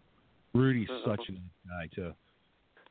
Yeah, he was really cool. When I got to meet him, as well as Kelly Rhodes, Randy's brother, was really down to earth and very nice to us. You know, it's funny. Like I've been doing this show now. It's like 4.5 years, and I've probably gone through almost every Randy Rhoads connection there's been. There's. It's funny. I'm one of the missing ones that I'm supposed to be hopefully getting finally to do next week is Brad Gillis. But really? Here, I'll give you a little taste of this. Since you just said Kelly, you'll enjoy this one. Okay. Hey everybody, this is Kelly Rhoads, and you are listening to Totally Driven Radio. That's cool. Wow. Yeah, I mean, I didn't even know Kelly played piano until I met him. Yeah, oh yeah. He's got a couple albums out that he did. Yeah, I think he like recently put one out. It's like his 4th or 5th piano album. Yeah. Yeah, he's amazing. But he's really good at it. Yeah. Which and you mentioned piano, and like if people go like looking you up on YouTube and all, I mean, they're probably thinking they're going to see you doing your rock songs and some Randy Rhoads stuff and all. But here, I mean, you're there doing piano and doing like Liberace songs. Yeah. Yeah, that's the part about me that people are like, really? You know, they just don't expect it. Yeah. You know, because I started off with piano first, like I mentioned earlier, which a lot of people don't know because I don't perform live on the piano much. I stopped out, you know, performing on piano when I was about 13, you know, when I would have to do piano competitions and recitals and, you know, the winners' performances at competitions, you know, that all kind of got, you know, I felt like there was no emotion to the playing that I could give to it, you know, and that went for a long time until, you know, I saw Liberace and he was doing these classical pieces, you know, in like 5 different styles, and I was like, how come no one else plays like that? So, yeah, I mean, that's kind of the funny part about my musical background. Yeah, that's why it was funny because I was sitting there and as I was putting some questions together and all, I was going through to YouTube and I'm listening and I was listening to one of the Liberace songs and my wife just looked at me. She goes, Liberace? I'm like, yeah. She's like, who's doing that? I'm like, the kid I'm interviewing a little bit. She's like, really? I'm like, yeah. I know. We were both a little shocked. Yeah, I mean, it's become such a big part of how I perform. You know, it's helped me, you know, just the way he commanded a stage back when he was alive. You know, I mean, I don't wear clothes as flashy as he did, but, I mean, it also kind of gave me some sort of sense for putting some sort of image together for myself. And, you know, it's just become a big part of, you know, my life with, you know, also like audience interaction, the way he would involve the audience in his shows. Right. You know, I mean, it ended up turning into me performing piano live again in an actual Liberace tribute show that someone here does in Connecticut. Oh, wow. So, yeah, and I ended up wearing the flashy costumes, and I was like, wow, this is actually pretty fun. I can see why he did it. So, you know what, though? I mean, that shows right there, like, and I'll even say, being a diehard Randy Rhoads fan, like, he would look up to you and be, like, proud of you, like, because you're a true musician. You know what I mean? Like, you're not just limited to just Ozzy or another influence of yours, like Richie Blackmore. Like, you're open to all aspects of music. Well, yeah, because you can definitely take different things from all aspects of music and put it into your own style and your own playing, you know, which I've learned a lot from playing bands and listening to everybody else's musical tastes, that, you know, I end up finding a lot of things that I like, and definitely taking those things and putting them, trying to incorporate them into my playing. Like, recently I wasn't the biggest Kiss or Ace Frehley fan, but my my friend took me to see Ace Frehley play live, and I was like, wow, that's something I can definitely put into my playing style. I really loved what he did. Yeah. Ace is the man. Yes, he is. That's what I grew up. I grew up in the 70s, so I grew up on Kiss. Kiss was the big thing for kids in the 70s. And then, once Ozzy came solo and Crazy Train came out, and I was like 11 years old at the time. And it was like the whole world just changed. And it was like Randy Rhoads. And then it was the same thing kind of for me where I was bought a guitar when I was a kid, and I never picked it up. And then it was like, okay, well, now I'm going to try to pick this thing back up again. Yeah, exactly. Like Randy just has that inspiration factor about his playing that it's like, to me, nobody else really had that effect on me. I listened to Eddie Van Halen a lot, and when I was younger, and I tried learning that, and I was like, there's just too much going on here and too many different things people are saying on how to play this stuff. It's like, why even bother? But then listening to Randy, it was like, there was actually some sort of sense of what he was doing. Right. And I also feel like it had a lot more personality as well. I mean, both Eddie and Randy had great personality in their actual playing. Mm-hmm. But it was like Randy had this weird factor over Eddie to me that I was just like, there was just something special about it. I totally agree. Agree. There was just so much, I don't know. Randy's music, still to this day, when I listen to it, I just get such a feeling that overcomes me. Compared to I listen to Van Halen, and it's more of just like the complete package of the band, where it's that good time rock and roll, summertime, hard rock, classic stuff, iconic stuff. But you listen to Randy, and it's just like a whole nother world. Yeah, it's like listening to Mozart of the 80s, basically. Sure, exactly. Yeah, that's exactly what he was, because he wasn't just doing simple rock tunes that were, chords and simple riffs. He was actually composing pieces. Yeah. Yep. And he put a lot of time and effort into them like composers of the past did, and that's basically what he was turning into. Yep. And it was so sad to see that he didn't even live to do another record. I know. That's the scary thought, is like, even though there's such little body of music there, but it's still so much. Exactly. Like there's even just with the double track guitars, mm-hmm. that's like just a lot of music right there. Yeah.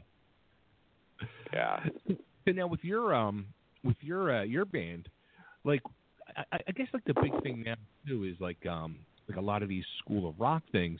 So being this fact that you're self-taught, like how did you put your band together? Well, with my band, the good thing about my band compared to a lot of others is that I actually have a family member in it, so I don't have to work around much with other people's schedules. So with my band, I have my sister playing bass. And with her, 2 years ago, I needed a bass player to do a show for somebody's party. And I was like, here, Olivia, take the bass, learn these songs.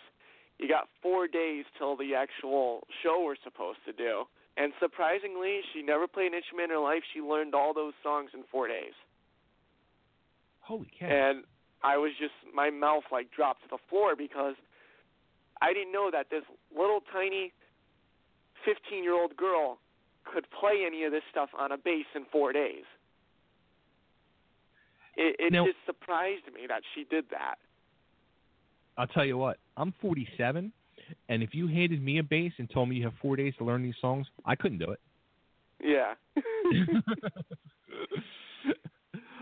I mean, it just surprised me that she did that, and then it ended up turning into this thing where her and I would be doing those Randy Rhoads videos together that are on YouTube. and then she ends up being in my band, and then we end up writing together, and it was, I just totally never expected it to go that far. You know, I figured, you know, we're brother and sister, we'd probably end up killing each other first, but, right. you know, it turned out into something great. And then with our drummer, you know, when we were in the recording process, the guy who was helping us out in the beginning, he found us our drummer who lives in West Haven, and he's about the same age as us, got the same influences.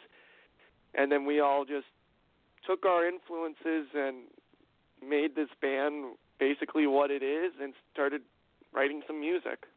Nice. Yeah. And now your style, I mean, like the songs from what I'm hearing, it's more like a pop punk style. Yeah. Yeah, I mean, I always liked punk stuff for some reason. I was really big into Green Day.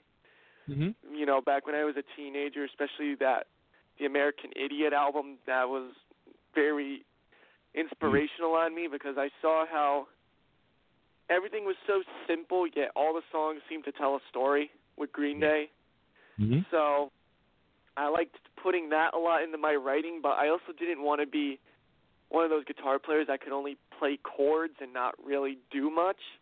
Yeah. So, I mean, I like to really put a bit of everything into what the writing is. And yes, definitely, you know, with the pop stuff, there's funny thing is, you know, like being a rock guitar player, there is some pop stuff I like, you know, like when you listen to some of Prince's material or Michael Jackson or even, you know, Rick Astley, who does, you know, the Rick Roll videos and stuff. Right. So, you know, not everyone expects, you know, that stuff to come out of somebody that they're just used to is playing, you know, metal and rock and roll on guitar. You know, it's funny. You keep mentioning Prince, and I'm guessing I just put two and two together because I'd seen you're also known as the new rock Prince. Yeah, that was something put on. I believe it's the website we have, the Damiano Christian website. That, you know, when I was first starting out, you know, me and my mom have been doing most of, you know, a lot of this until we met Chip, the publicist. But back then, you know, we were on our own and we were like trying to come up with or figure stuff out that, you know, for branding wise, that would just catch attention. So we figure, you know, I'm a young kid trying to get my name out there, and, you know, I don't know how she came up with that, but one day she did, and she put it on there. So, if it works, that's all that matters, right? Exactly. Whatever works, works. So now you just released a new EP late last month called Built in Good Value. Yes.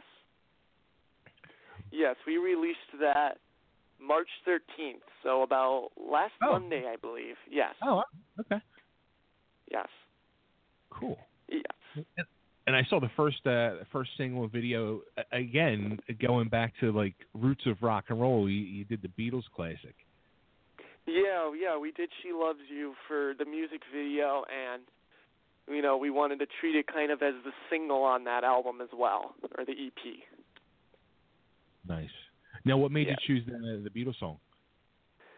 Well, since, you know, with growing up with music and whatnot, playing for a while, you know, I just kind of want to, you know, just get my break and get into the music scene like all the other big bands have done by, you know, observing how bands have done it in the past.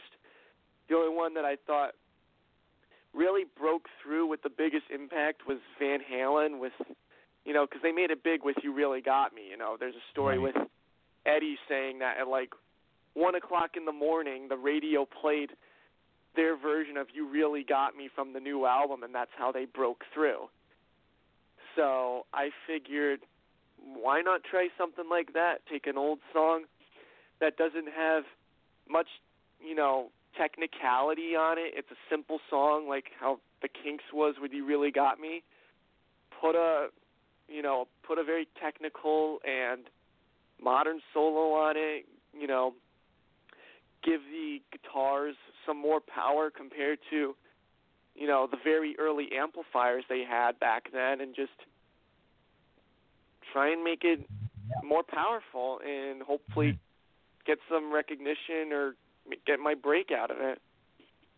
But I mean, it sounds great. Like I said, I was like, yeah, okay, this rocks. This is good stuff, man. Thank you. How was the video? Was a video? It was a fun thing to do, huh? Yeah, that was really fun. We got to shoot a lot of the band stuff in an actual studio where they have a sound stage for bands to play with, like professional lighting and soundboard.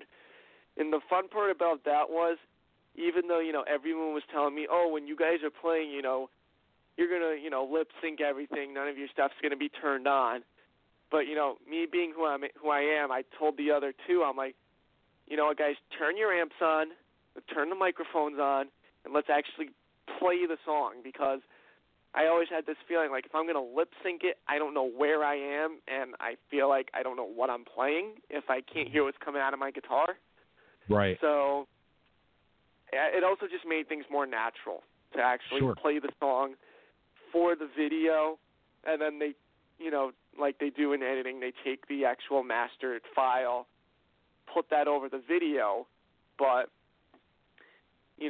for video purposes, so that way it looked right and it synced right with the actual track, I was like, let's just actually play, let's do what I say for once. So, you had the power. Exactly. Good for you. Thank you. So, all right. So now that it's all out and the single's out there and it's starting to get some plays and stuff like that, so now what's the plan now? Where do you go from here for the rest of the year? You guys want to do any little mini tours or anything, or? Well, hopefully we'd like to do a mini tour. It's just the matter of finding places to play, especially here in Connecticut. Most of the bands around here are playing in. It's like a big bar scene. There's no places if you were to go to Massachusetts or New York where they actually have theaters or stages that bands play on, with light rigs and a big soundboard. Yeah. So, we have a couple dates in the summer, summer gigs for block parties and whatnot, like how Van Halen used to do when they were called Mammoth. But hopefully we've entered the contest to open for Bon Jovi at Mohegan Sun. Oh, so, nice. Yeah, I'm hoping that we could definitely get into that, and then maybe that sparks something for a mini tour, because, when you're kind of doing everything on your own, it's kind of like, okay, where am I going to find now at least 5 or 10 dates on weekends for my band to go different areas and play in 2 different places in the same weekend. Yeah, yeah. So it's not like how it used to be. They had in Los Angeles with all the different clubs that the bands could play, like the Whiskey and the Starwood with the stages, and they could fill 200 people in there. Yeah. Well, I'll tell you what. If you guys start putting something together and you come down, if you're able to make it towards the Philly area, let me know, because I'm putting shows together down here now.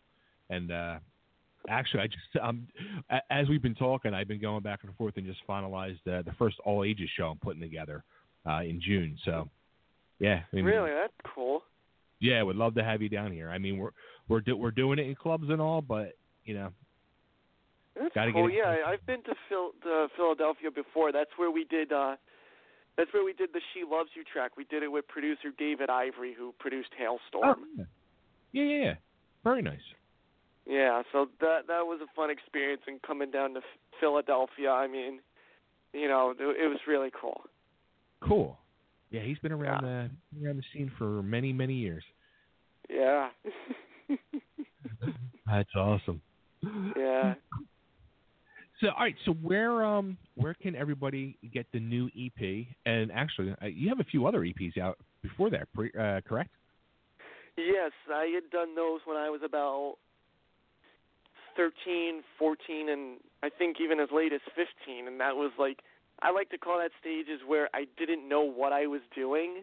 You know, my mother, you know, we were trying to just be opportunistic. She, you know, found this producer in New York, and we just started doing music and had all these plans to put out, you know, an album out. And back then I really didn't know what I was doing, you know, when it came to recording. So I like to think of this new EP that we put out as kind of like my actual first product. Gotcha. Because, you know, I actually put the time, I was able to put the time into it, and, you know, I was able to do what I wanted when it came to mixing and mastering. You know, I was able to sit in on all those sessions and tell them what I wanted, go through what I wanted, how things to sound and whatnot. And, you know, with this EP, I feel like it's my actual first release compared to the others that are online. Right.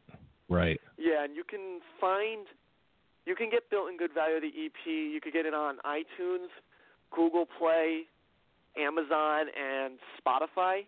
If you go to the Damiano Christian Facebook page, there will be all the links for it, and we are working on getting hard copies as well. So we are definitely looking into getting CDs.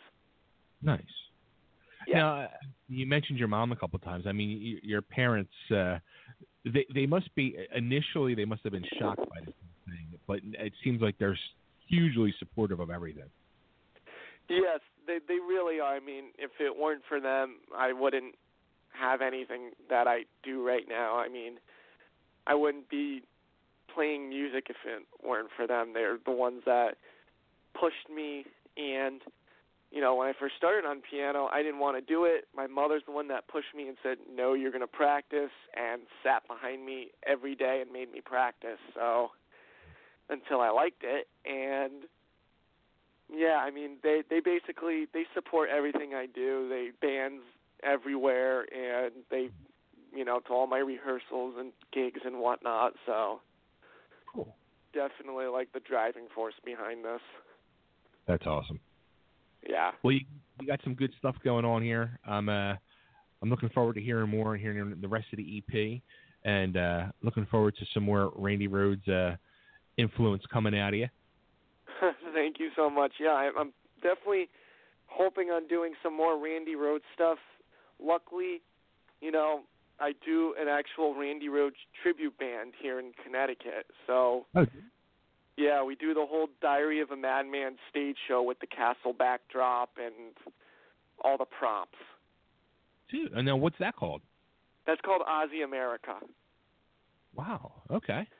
Yeah, we put that together about a year ago, and we were like, we want to pay tribute to Randy and do something good, and we put all the costumes on, like, from that exact tour with the studded vests, and, you know, I was able to obtain, you know, some of the guitars and the amplifiers to use in the show. You know, nice. I found stuff online, and it's basically a really fun show, and, you know, we always like to do it for Randy. So it's a really fun show. Here too in Philly. We got to talk. I got to hit you up on Facebook. We got to become friends. Definitely, yeah. Just I know on Facebook I'm not Damiano Christian. I actually use my real last name for Facebook, so it would be Damiano Scarfy. Okay. Yeah, just the word scarf with an I at the end. Yeah. Now, as a guitarist, I always I saw you're also a fan of Ritchie Blackmore, and I always got to ask a person: did you ever sit and watch the Deep Purple performance from the California Jam, 1974? Oh, let me think. That's not the outside one, is it? Yeah, the outside one where he goes crazy and starts smashing his guitar. Yes, I saw that, and he blows up the Marshall stack behind them. Yes. Okay. Just making sure that's a valuable lesson in rock and roll right there. Yeah, I mean, funny thing about Ritchie is I actually got to meet him a couple years ago. He does his Blackmore's Night show, I guess, at these Renaissance fairs when they're not touring. So as I was walking out of the the fair, he was walking in right past me. So I went back and I actually got to meet Richie and talk to him. Oh, nice. That's yeah, awesome. he's a really cool dude. Very awesome. Good for you. Thank you. Cool. Well, hey, man, this has been great talking to you. And like I said, look forward to hearing more from you. And, I got to look up your Aussie America stuff. Check that out. Thank you so much, Bay. Thank you, man. Awesome. It was great talking to you. Thank you so much. You too. Take care, Damiano. You too. Thank you.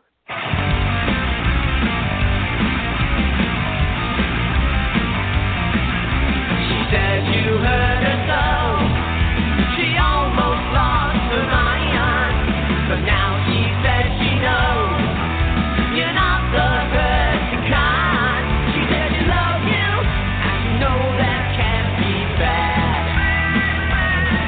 Yes, she loves you, and you know you should be glad. She loves you, yeah, yeah, yeah. She loves you, yeah, yeah, yeah. With a love like that, you know you should be glad. You know it's up to you. I think it's only fair. If I can hurt you too, apologize to her. Because she loves you, and you know that can't be bad. But yeah, she loves you, and you know you should be glad.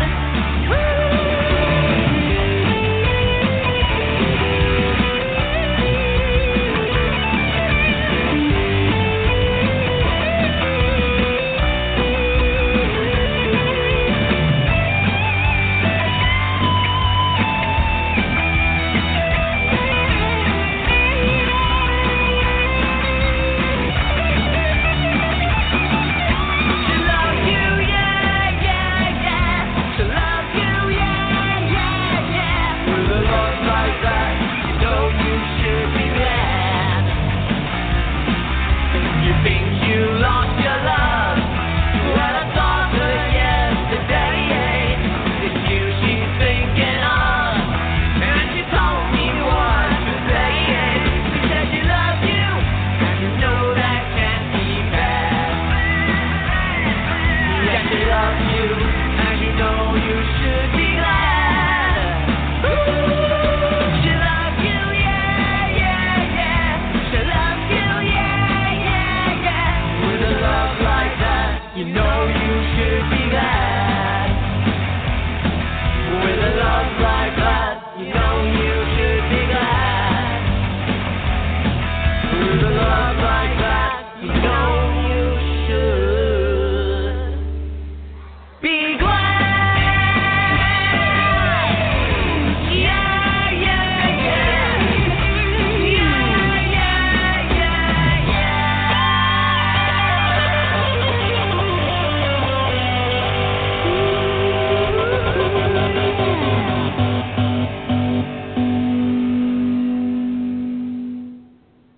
All right, there he is, Damiano Kristyn with "She Loves You." Told you, it's my son, isn't it? You know what? It wasn't until I heard about the cover band, and then I was like, okay, now I understand.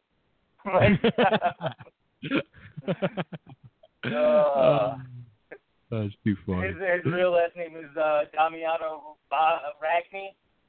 Yeah, exactly. Oh, that's funny, man. Yeah, I want to get that kid down here to Philly to play. So, all right, so Nick, hang on.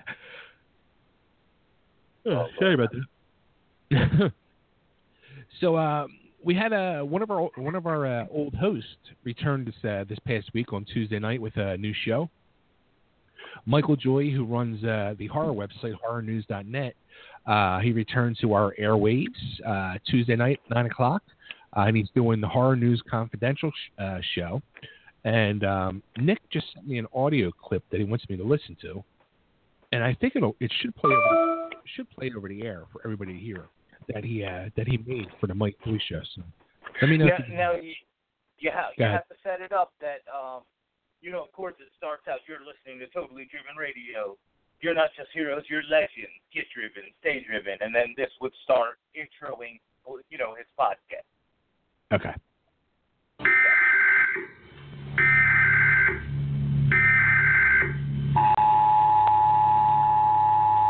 This is not a test.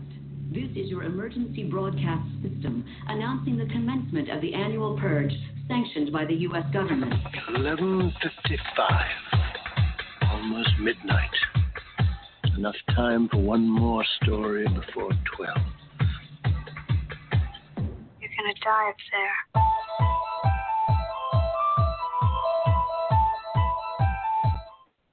Dude, that's All right, awesome. ladies and gentlemen, thank you for listening to Horror News Confidential. You know what I mean? Like, that's awesome. I that? love it. Look at you. Yeah, buddy. I took some, random dubstep that I found and some Halloween and some quotes and smashed it all together with, a really jarring intro. You know what I mean? Like, whoever's listening, they're going to hear that. They're like, what the hell was that? And then they're like, oh, shit, that's the purge. You know what I mean? Right. So I'm hoping he likes it. Yeah. Did you send it over to him? I'm doing it sort of as we speak. Cool. Did you ever see them Purge movies? I only saw one of them. That shit's fucked up. I've seen the first one. I think that's the one I saw. But that's where our society is heading. I truly believe so. No, yeah, you're absolutely right. Yeah, this world's just fucked up. It really is. Oh boy. Hey, so we got a couple minutes before we take a quick commercial break. Let me see what I can run through here real quick. All right, dude, we got to talk about the snake. Dude, that stuff.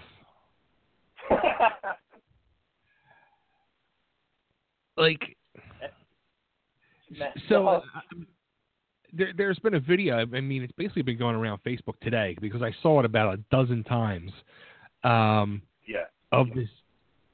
I mean, you can't even say big. It's beyond big. It's like Tyrannosaurus Rex size big of this fucking, 22-foot long snake that swallowed a guy whole.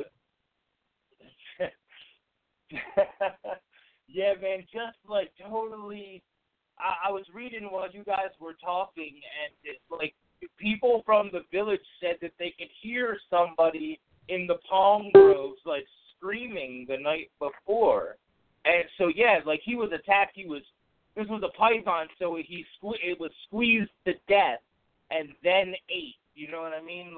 And probably because of the size and everything, he didn't die right away. You know what I mean? They heard him screaming. He was probably half digested when he died. Right, and that's what I was saying to you. You know damn right well that dude was swallowed alive. Right. It didn't happen instantly. It took a long time for that shit to happen. Right. That's the crazy part, man. And then the fact that they found it and they saw just this, snake with this giant belly. You know what I mean? So they took a pocket knife and cut it open, and there was homeboy just laying inside dead. You know what I mean? Oh, yeah, there's Akbar. There's Akbar. That was his name. Oh, was it? Yeah. Oh, man. Yeah, see, that's why, and where did that happen at? What country was that? It was in Indonesia. I want to say, Indonesia's fine, right? Yeah. Yeah.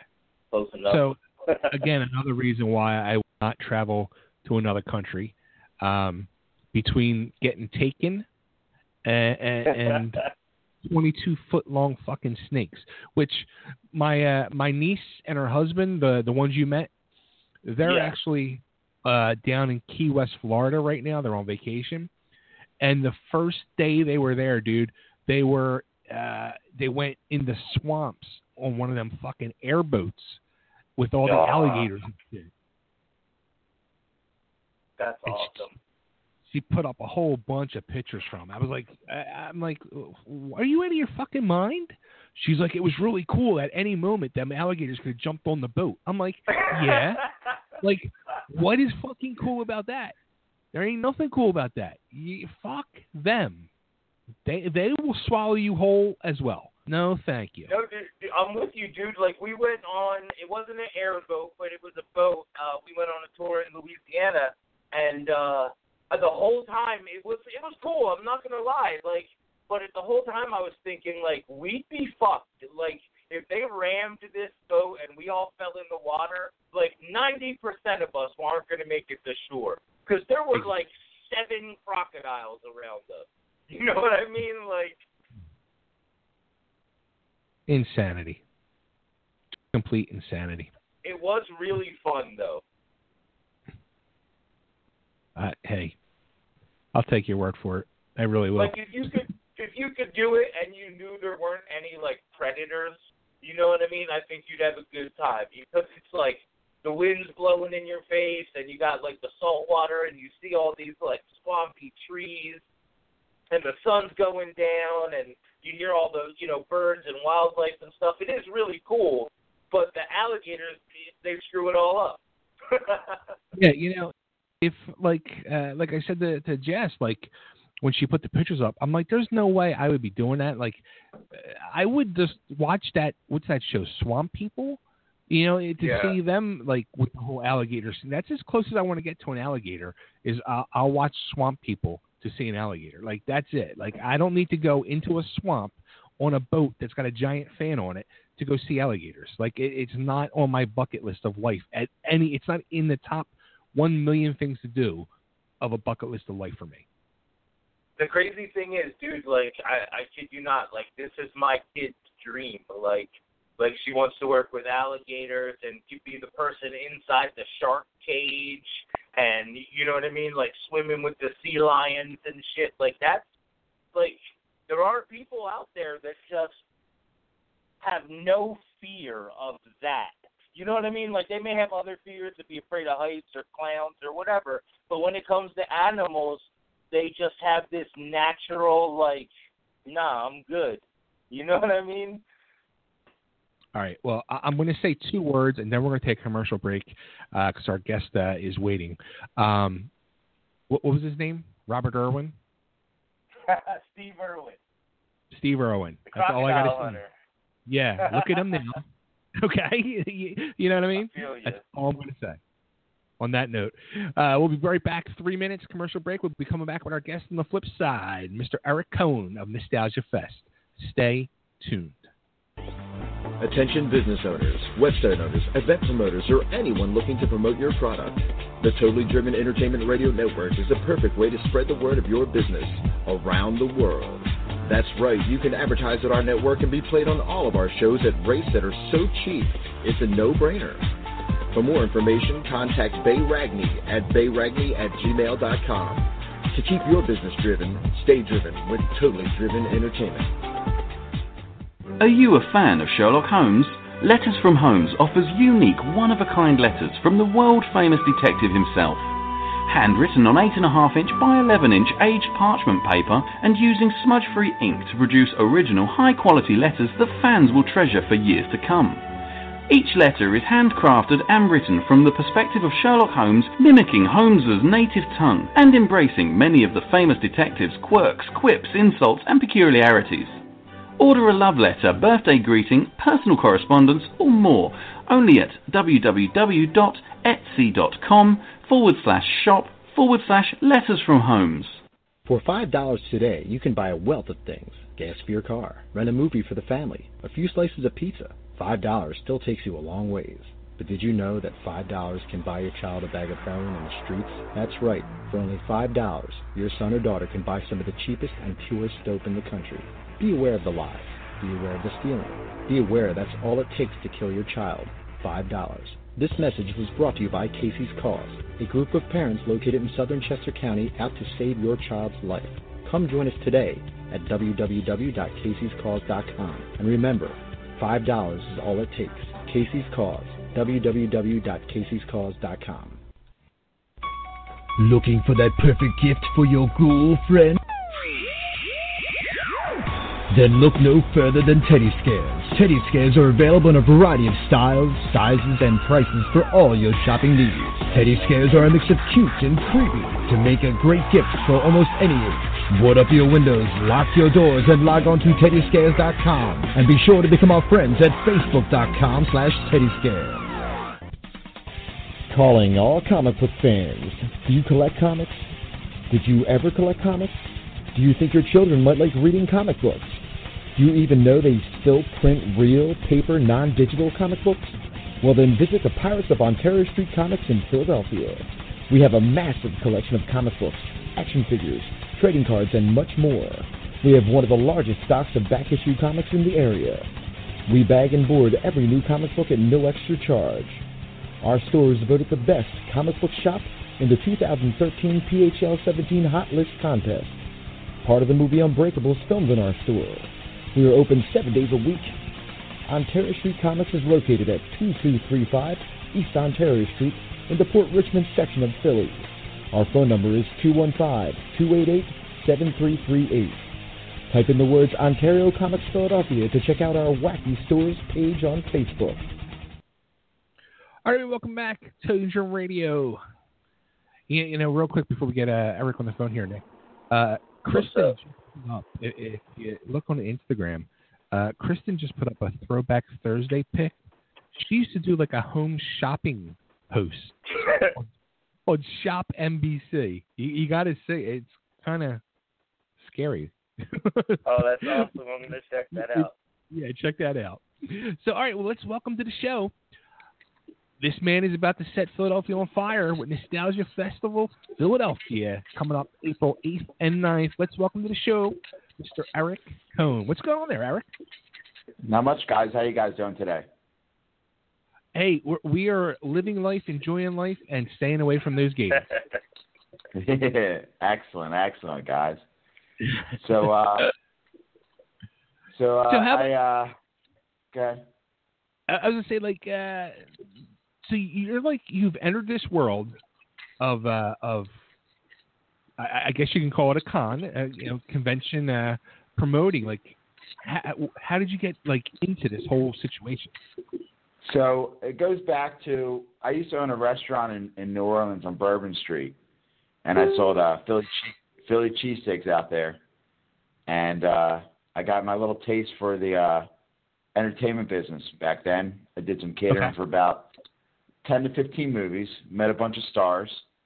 Nice. And, I kind of got my little, taste of the entertainment there. And then I came back and I did that from December of 2007, and I came back to the Philadelphia area. I'm originally from Bucks County. Okay. And I came back in January of 2012. Got a little bit into went to a bunch of different cons when I came back. And then about around this time, about a year ago, I said, you know what, I've been to all these different cons that are out there, and no one caters to the 80s and 90s, which are probably the best decades ever back to back, where Agreed. People can just say, here's a movie, here's a TV show, here's music, whatever it may be, and just like, you just stop what you're doing and you watch or listen. And that's what the 80s and 90s are about. So I said, okay. And, if you look at Hollywood's embraced, those time periods as well. If you see them remaking all the different movies that they're doing. Right. So if Hollywood's embraced it, why is there not a festival, a con that caters to that? And I started putting the list together, different guests I wanted to bring who would, appeal to the masses. I wanted to, you see certain different events that are out there that have 5 or 7 guys of from the same genre, like same movie or whatever it may be, TV show, but I wanted to give a taste because not everyone has the same taste. So, sure. So I wanted to say, hey, I want to bring some guys from TV, I want to bring some guys from movies, and put them all together, and people remembered. And that's what I came up with the list that I came up with. And I said, guess what? Who doesn't like beer and wine? I think everybody likes that likes that in today's society. So I said, and when you drink, guess what? You need to eat. So I added 15 food trucks. So it's just So it's not like you go to different cons, different out there festivals. You might have like, hey, there's a couple. I have 15 different food trucks that are unique. Whatever they sell, that's the only one who's selling it. So you're not going to go to say this guy's selling hot dogs, this guy's selling. There's like 3 or 4 people selling the same thing. No, everyone's unique and they're not from they're from all over. So you're going to get tastes that you've never had before to the area. So and then I came with a list. With Gary Busey was a name that everyone, you hear that name, you want to see what he's going to do, and that's what it. You don't know what he's going to do, when he's going to do it. He's Gary. Gary's going to be Gary. And the Absolutely. One thing I ask all my guests to be is be who you are. Be the person that people grew up watching, right? And love, and why you love these people. I mean, you got Dustin Diamond and Dennis Haskins. So you go back to Saved by the Bell. The only 2 who are on the show the longest. Right. They're going to be there. And then I got some people actually that haven't done events, cons in a long time or ever. For example, Long Duck Dong, Gade Watanabe. That's a great one. He just hell yeah.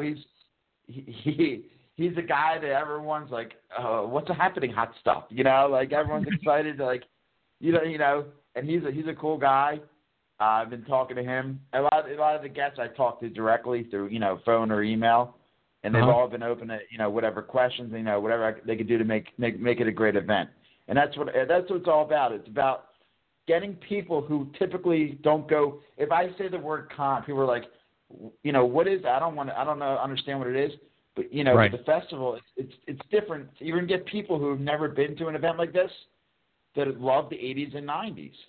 Sure. And they're like, guess what? I want to see this guy. I want to take a photo. I want to get an autograph. And and I get to drink for free. It's like, what am I missing? What am I missing? Why have no other events been like this? And it's all about value to everybody. Wait. What do you mean for free? You get to drink for free. So when you're with your admission, for the price of the door, which is $40 for general admission and $80 for VIP, you get beer and wine sampling each day. For every day you buy your admission ticket, for that day, for example, on Saturday, if you do VIP, it's 12:30 to 4, and 12:30 to 5, and if you do general admission, it's 1 to 5. Where it's a beer and wine festival. That's the same thing with the concept of beer and wine festival. You get free beer as much as you can drink. So like where most events are like, it's all about the value. You're getting people will pay $40 just to get the opportunity to see the guests I'm having, and I'm throwing in free beer and wine. That is amazing. There's no catch to it. There's no fine print. No. You're gonna have the opportunity, just where people will pay for a beer and wine. You're paying $40 just to drink for a couple hours. Like you go to a beer and wine festival, you get samples, but there's really nothing to do. Right. Nostalgia Fest is a whole day to spend and do everything you could ever want to do in a day. You're gonna drink, you're gonna eat, you're gonna meet guests, you're gonna buy items from different artists, crafters, comic book guys, you name it. Everything is there you could ever want in a day at your fingertips. Now, it's the crazy thing, like when we talked on the phone the first time, I had mentioned to you how I'd seen the billboards on I-95. You have 2 billboards, one on each direction. And you said, like, you're going all out with this promotion-wise. You spent a ton of money. And now with explaining this whole thing with the beer and wine, like, you truly are, like, with this whole event, go big or go home. I mean, you're truly going big with everything. Right. Oh, absolutely. I mean, I've done, like you said, billboards. There are actually 6 billboards between the Turnpike, 95, Route 1, Street Road. Oh, I'm wow. on. Okay. You know, am I allowed to say other radio stations on here or no? Oh, yeah. Or just, yeah. I'm on Ben FM, I'm on Mix 106, and I'm on 104.5.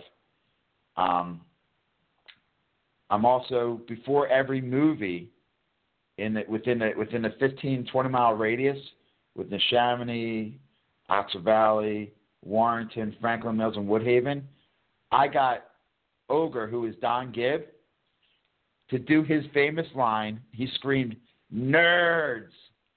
And I'm telling you, before every movie, so in 84 screens between all those theaters, before every movie for the last 4 weeks, going on this weekend, week number 5, there's a commercial before every movie. And he screams, and I'm telling you right now, I've watched it numerous times. He just screams, goes, "Nerds!" And everyone's looking at their phone, and they look up, and they just see the lineup I have. You can just see, like, the people who get it, they're just mesmerized. Because they're like, is this for real? Like, I guess the biggest question, people are like, is this for real? Are like, all these people really coming to this area? And the answer is yes, they are.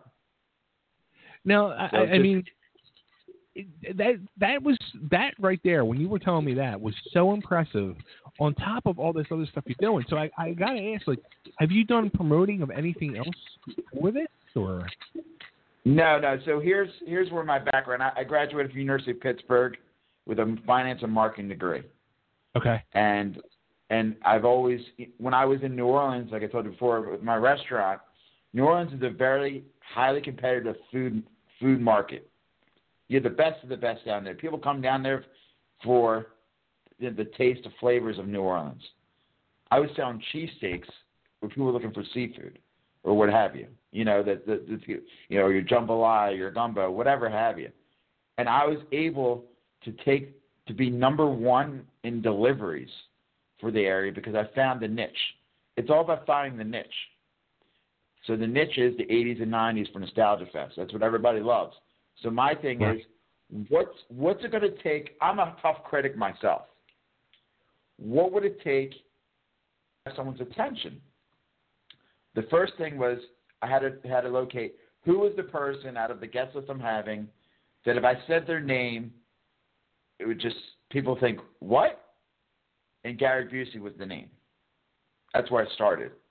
Okay, who's my guest list? Who's going to draw the biggest name? It's Gary Busey. Because like I told you before, you don't know what he's going to say, what he's going to do. Gary's going to be Gary. And I had to find an image which I did find, with him pointing at you. So if you're driving, doesn't matter how fast you're driving, you see that out of the corner of your eye, it's going to catch your attention. And that's where I started with him. And I said, you got to appeal to people visually. You got to appeal to their hearing. You know, every which way you can. The more ways you're able to get to people, and they're like, all right, now they see it, they can understand the concept, and want to come for Nostalgia Fest. So I figure, you can't. I'm only one person. I can't knock on, millions of doors as much as I want to. So what's the ways? And, with the billboards, with the radio, with the movies, actually, they'll be on the Good Day Philadelphia. I'll have a segment on there the day before. And the NFL has knocked on my door as well. You ever familiar with the top 10 countdown on the NFL Network? No. All right, so they do a top 10 where they could be like who's the best quarterbacks from the 80s, for example, and they'll give you the top 10. Well, they're coming out to Nostalgia Fest to do interviews of every guest I'm having to put on their show. So, they get it. TV gets it. Paper articles have been written. The concept there, it makes sense. Everybody is on board, and it's going to be a great event. And it's about, like I said it before, it's about value. Like, I want people to say, guess what? I got my money's worth. I had a great time, and I can't wait for next year's event. Because this is going to be an annual event.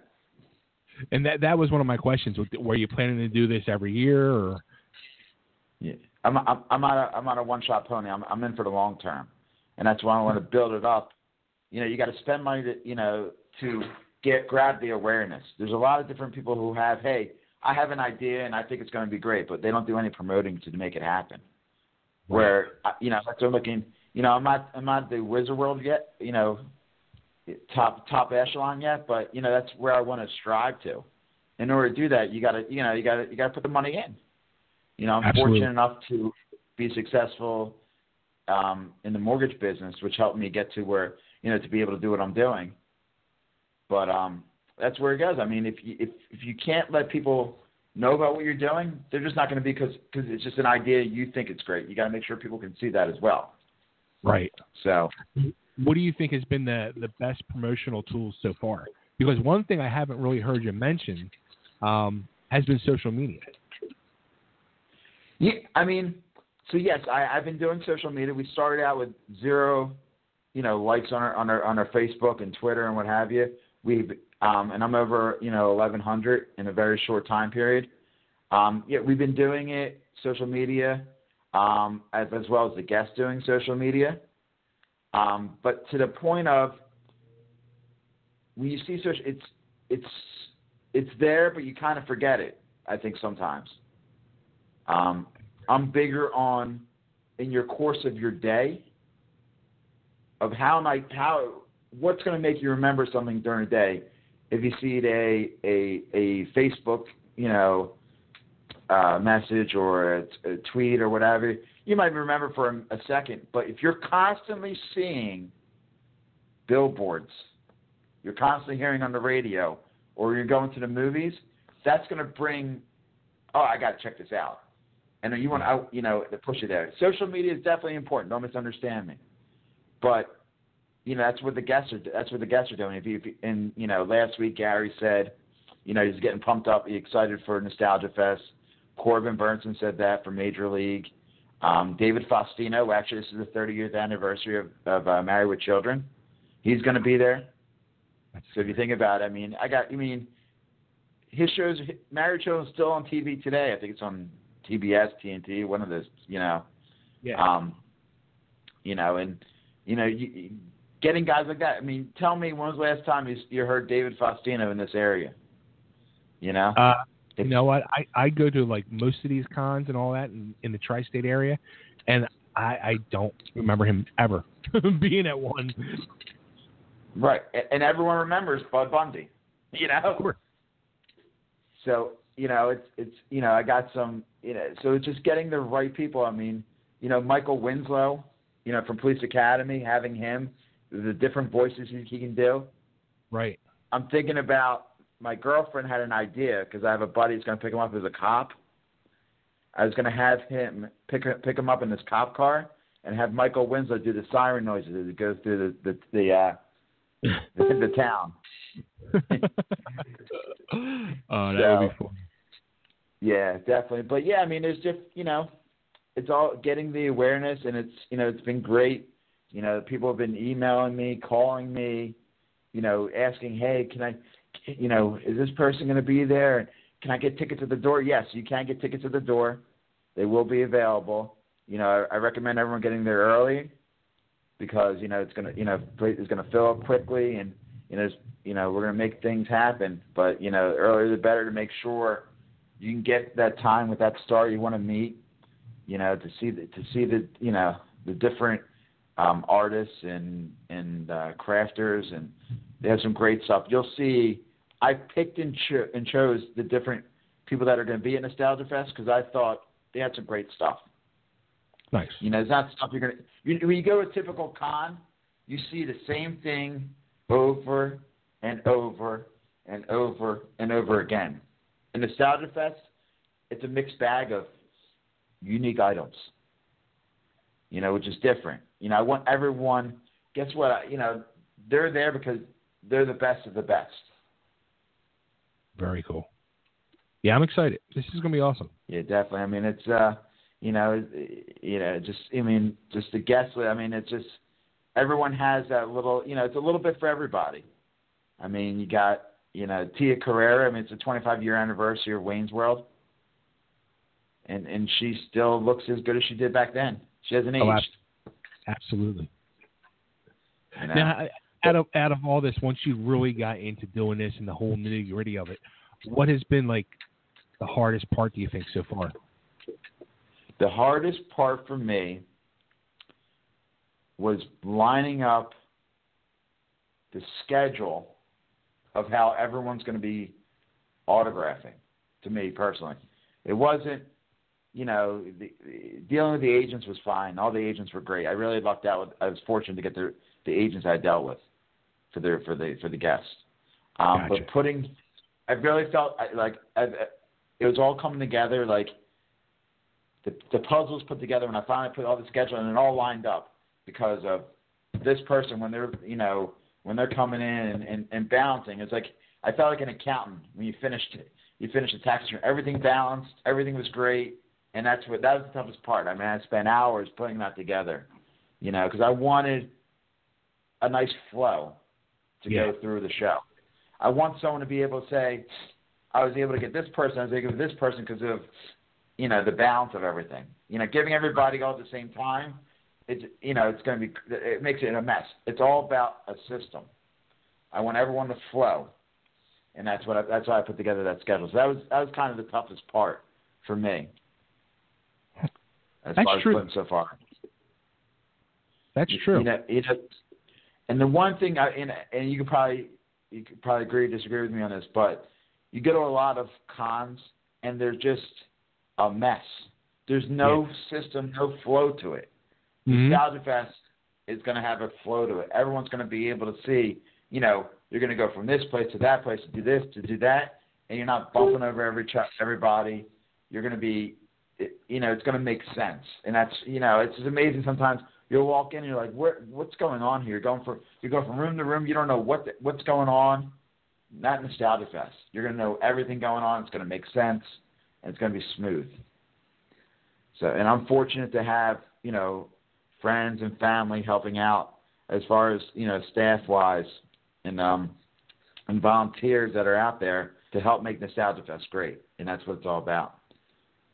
And that's a good point, too. Like, I mean, how many times have people gone to these conventions and just like you said, like where there's, whoever the star could be, and the lines are just so long and people are just like, you know what, screw it. Like, I'm not going to wait in that line and end up missing out on stuff. And it sounds like you put together a system where you're not going to really have that problem. No, you're going to, when the person comes out, every, like 10 o'clock, the first group of 4 comes out. At 11 o'clock, the next group of 4, then 11:30. So you have a nice flow. And the one thing I made sure, which a lot of cons mess up on, they have too many guests.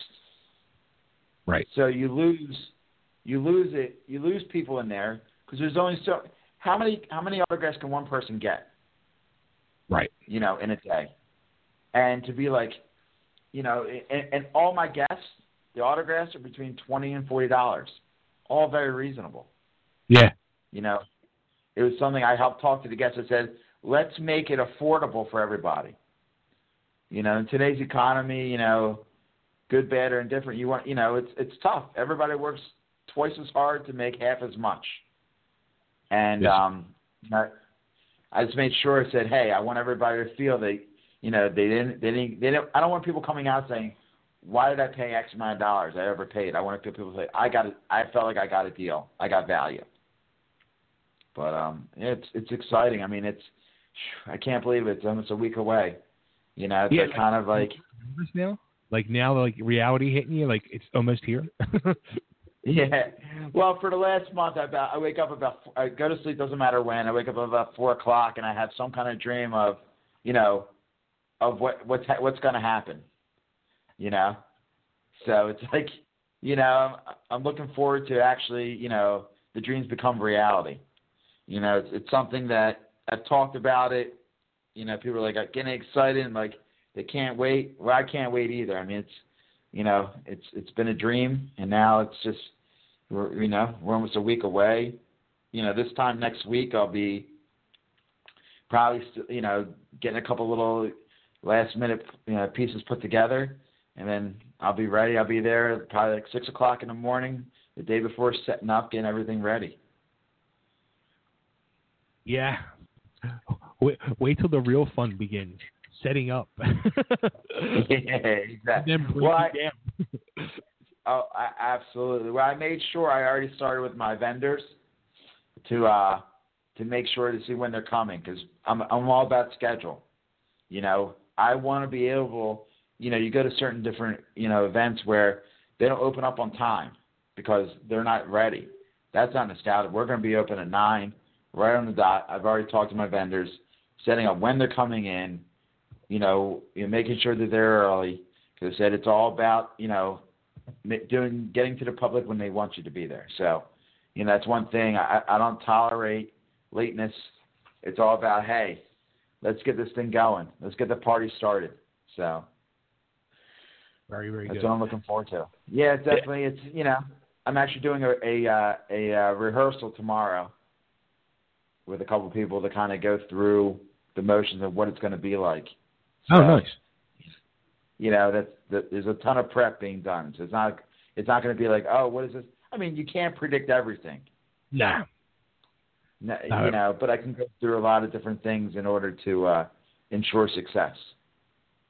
So that's what we're going to be doing. And it's being held at Fisher's Tudor House, which is if you take 95 or Turnpike, it's the Street Road exit. Okay. And it's right down the street from Parks Casino. You can't miss it. It's right in the corner of Humeville and Street Road. I know. Okay. Yeah. I know. Oh, that's funny. I've always said I wanted to go in that. Now I am. Absolutely. Yeah. It's one of those, like, you ever find, like, I can't believe no one else thought about using this place. This is it. I mean, it's got a huge parking garage. It's got a double decker, and then there's plenty of parking around the area. So I mean, easily within a about a block radius, you got easily anywhere from about 2,000 to 4,000 parking spots. So that's just right within a block period, So it's very big. The area is great for it. It's easy to get to.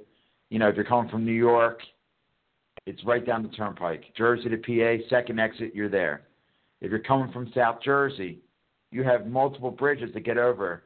95 exit, you're there. You're from the local area, Street Road, Route 1. It's so accessible. I'm 15 minutes from downtown, but guess what? It's free parking at Fisher's Tudor House and in the area. Great. Where if you go to anything down in the city, good luck on that. I'd rather that the event goers spend money at the event than to get to the event. You waste $20 to $40 parking in a city. What do you get for that? Nothing. Exactly. And that's one thing about Nostalgia. I will never pick a venue that has charge for parking. It's all about saving people money. I hate it myself. How can I expect people to do something if I hate it? I'm a simple man. It comes to the facts. Like, hey, free parking. No one's going to complain about free parking. And if you don't have a car, there's buses that go right there. There's trains nearby. So there's so many ways to get there and so easy to get there. And that's why I picked the location. Yeah, good choice. Very good choice. Thank you. It's one of those hidden gems. Like people are like, yeah, I've seen it. I've been there. It's been years. I can't wait to go. And that's what it's all about. It's exciting. It's exciting stuff. I mean, to me, it's when we get to this time next week, we'll be picking some of the stars up from the airport, and then the next day, and getting them to their hotels, and it's all exciting. So I'm looking forward to the fruits of my labor, as they say. So, and probably like throughout the weekend, where if people want to meet Eric, I am sure he will be probably the person that you see with a cup of beer or a glass of wine in hand to calm the stress. Absolutely. See, I had, like I told you, in New Orleans, I had my training for this years ago when I did Mardi Gras. on Bourbon Street when I was owning a business. So that was as crazy as one could be in a short period of time. So I kind of had my my training there, and I'm ready. I'm ready for all the craziness, excitement for Nostalgia Fest. You know, I embrace it with open arms, as they say. That's awesome. And I'm assuming you will sleep for a week after this is all done. Hopefully, that's the goal. It'd be like I told my my girlfriend. I said to her, I said, you know, I'll give it a month afterwards before I look into next, 2018. I said I'll give you a month of freedom. You know, because I mean I'm out there going to, for the last year I've been going to different events. I've been out there promoting, waking up at 4 o'clock in the morning to put signs on the side of the road, different days, going out to restaurants, what have you, to put my flyers out there.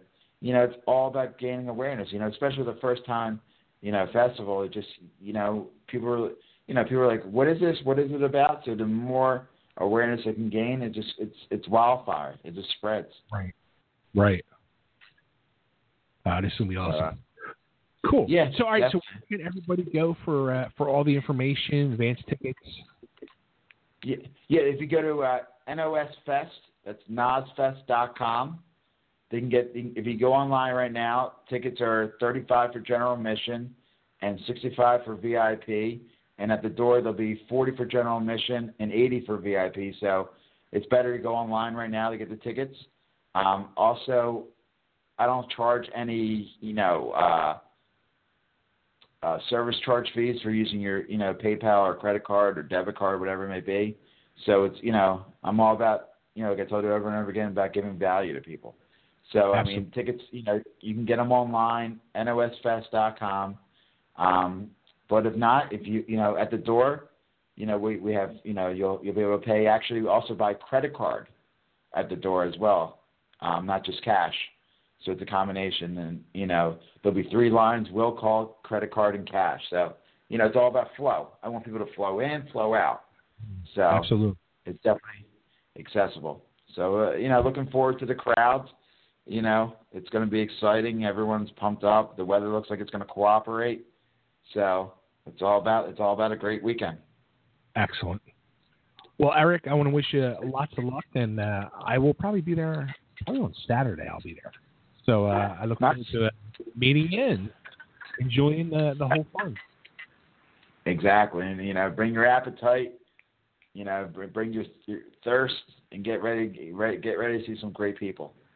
I'm a fat guy who loves to eat, loves to drink, and loves to meet celebrities. So it's a trifecta for me.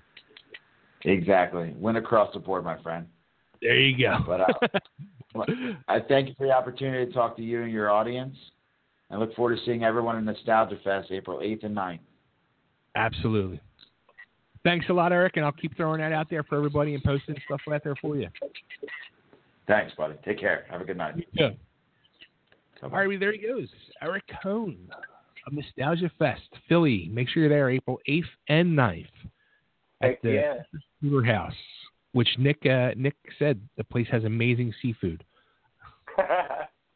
Dude, that's like my spot. That's like home ground zero. You know what I mean? Now, how far from there were you living? Oh man, like the thing is, like I grew up with really white trash, so we lived at like 137 different places. But it was all around that like Salem area, and my best friend Bill, who you know online, he lives literally I think like 3 blocks from there, and we used to walk there all the time. His family, like every family gathering, was actually a great fucking outside of the box thinking venue. I'm totally blown away that I didn't think of it. Oh, that's funny. Yeah, it's gonna be a fun time, fun show. 15 food trucks. Did you read the comment that I left you about? That reminds me of something else I wanted to tell you too. But yeah, did you just read my last comment about the animated thing. Yes. Dude, that would fucking clean up. That would be like the equivalent of like, you remember like underground comics and like what were they called? Faces of Death, like those sort of the things that were like, do they really exist? You know what I mean? Like, right. Oh man, we need to just have like creative meetings with these people. That dude, he's got some really good original ideas. Like the whole thing with the before the movies. I mean, dude, that's huge. Yeah, no, absolutely. And I didn't realize, though, if he could get Bud Bundy and then the guy that played the son on Happily Ever After to do a panel together. I would totally go, like, I would instantly be there to see that shit. Those little sort of once-in-a-lifetime moments, like, that's going to sell tickets. You know what I mean? Right. Yeah, you're right. Oh, man. I just be so excited when other people have cool shit going on. We have our own cool shit going on. No, I know. Oh, man. Yeah. We need to have our own staff meetings. So what time should I call you Monday that you won't answer? I might answer. I pretend I can't hear you. No, well, people in general. I'll pick it up so they don't say that I don't answer. But then I'll be like, dude, I can't hear you. Call me back. And then you don't hear the phone ring. And Right. Too freaking funny. What? Let me see here. Let me go through my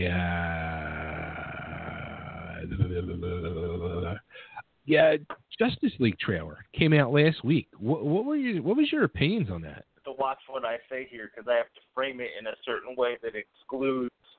Okay, but there's a lot of things that are wrong with the DC universe. You know what I mean? Like, we could sit here and complain about that all day long. But at one point in time during that trailer, Aquaman was fucking riding the Batmobile with his like, you know, giant spear, and it was the coolest thing I'd ever seen in my life. You know what I mean? Like, how can you get mad at that? Like, I just, it's, no matter how bad it is, it looks awesome. But it looks bad. There's things I hate about Aquaman, and there's things I like about what I'm seeing from them. I love the fact that they made him a badass. That's, you know what I mean? Like, that's great. Wonder Woman, I think, has the most promise out of all of the movies, but I'm really interested to see what happens with Cyborg and if they're going to bring, like, Nightwing and stuff into it. They announced a Batgirl movie is coming, so, like, they have huge plans, and it's hard not to get excited no matter how you feel. Like I said, Aquaman was riding on top of the Batmobile. Now, how about, like, the one thing, like, I'm and I've said many times, I'm a huge Flash fan, and I didn't like the Flash costume. I agree. It looks mechanical almost. Yeah, I was supposed to say like robotic, or like a robot or something. I assume it's going to be like armor. You know what I mean? But yeah, the CW just did such a good job with the classic costume that they should have stuck with that. Yeah. Now, the Batgirl movie, did they say who is going to play Batgirl? They didn't say who was going to play Batgirl, but they said it's going to be written and directed by Joss Whedon, who's responsible for Buffy the Vampire Slayer and also the first Avengers movie. So it's going to be fucking awesome. You know what I mean? Like, if they get just the right actress in there, and you know who I'm thinking might be up for it, dude? Like, I would like to see Haley Steinfeld, whatever her name is, but I wouldn't be surprised if Emma Stone lands that role because she's been nominated for some prestigious awards, and I bet you she wants to get into a franchise now. Yeah. I can see that. Totally. She's a ginger, you know what I mean? Like, it fits so, it fills so many columns. And he has a history of making women heroes, I mean, you know what I'm saying? Like, really good. And of course, he has experience in superhero films with the Avengers and stuff. So he could knock a Batgirl movie out of this park. You know what I mean? Exciting. It really is. It really is. That's what I'm saying. No matter how you don't like that universe, a little part of you still had to be excited watching that Avengers trailer or JLA trailer. Right. Now, how about on the flip side of DC with the TV universe? How good has Arrow been? Oh, man. I think not the one that was yesterday, but the one that was the week ago. I think that may have been one of the single best performances of Stephen Amell's career. Agreed. Yeah, I mean, he just completely knocked it out of the park. And when he ended that episode and he was just so thoroughly defeated, you felt it. You know what I mean? Yeah. It's been. Killing it. I'll tell you what, like the whole thing with this whole Damian chase, you know, we all were like throughout the early part of the season, like trying to figure out who was Prometheus, and you know when it was unveiled, it was kind of like sad. It was a like, letdown, you could say. It was a letdown. But the storyline has made it not be a letdown because it's been so intense with this whole character. And then with last week's episode, it just, like you said, it knocked it out of the park. It just put the whole storyline over completely. Dude, the swerve with Evelyn, you could see it coming a mile away, and it was still emotional. You know what I mean? Like, when she was laying there on the ground, I knew she wasn't dead. But at the same time, I was like, this is amazing. I can't believe they're doing this. You know what I mean? Oh, yeah. I will say this, though. I don't know if you got a chance to see the Legion of Doom episode of Legends of Tomorrow this week. I tell you what, that was the best episode, I think, of the season. I think it may be the best episode of the series. Yeah. Yeah. Really cool stuff. Nods to the animated series, to movies, to pop culture. I mean, Prison Break reference was so funny. You know, it was like, oh man. Yeah, it was just awesome. I'll tell you, it was like the thing is, dude, Supergirl is strong, but I miss Cat. You know what, dude? I'm so behind on that. Actually, like, went to go like my on demand and go back and watch it, and they have like all the episodes there, but now you got to pay for them if it's like so many weeks behind. I'm like, oh really? That? Yeah. Oh man, Kevin Sorbo and Terry Hatcher just debuted as Mon-El's parents. It's fucking great. Oh man. Yeah, I'll tell you what, and she looked really, really good on the musical special. Oh man, she did. I mean, just dynamite. And I know you didn't like the musical episode, but dude, I felt the opposite.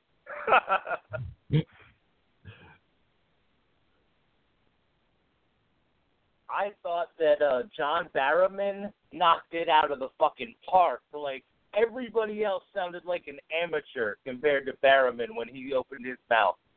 Yeah. Yep. Wait, now, holy shit, Malcolm Merlin can sing.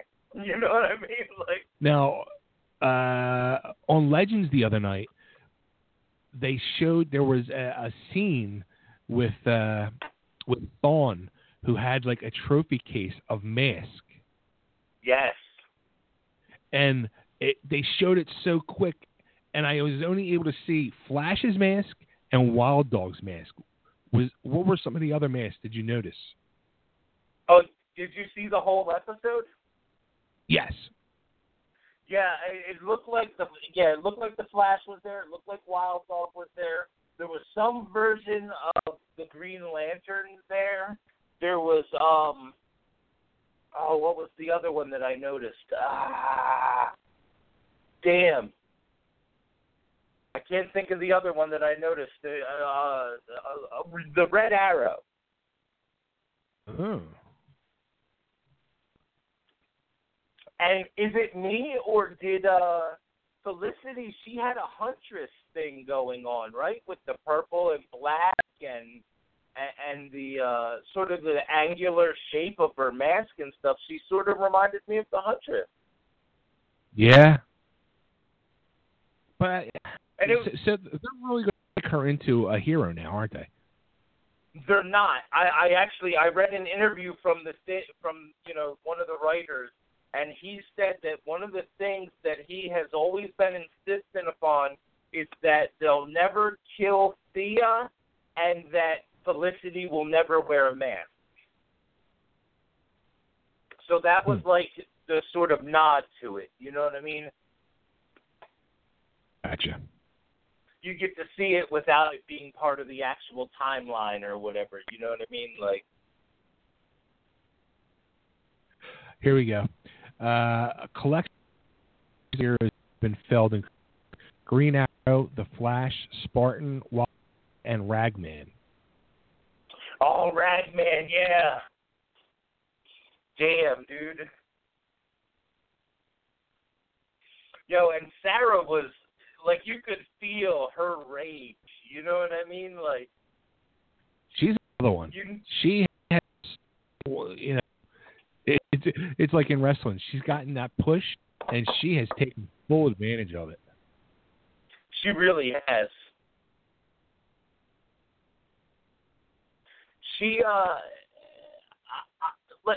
It's totally, for me, between her and Rory as who were the standout characters.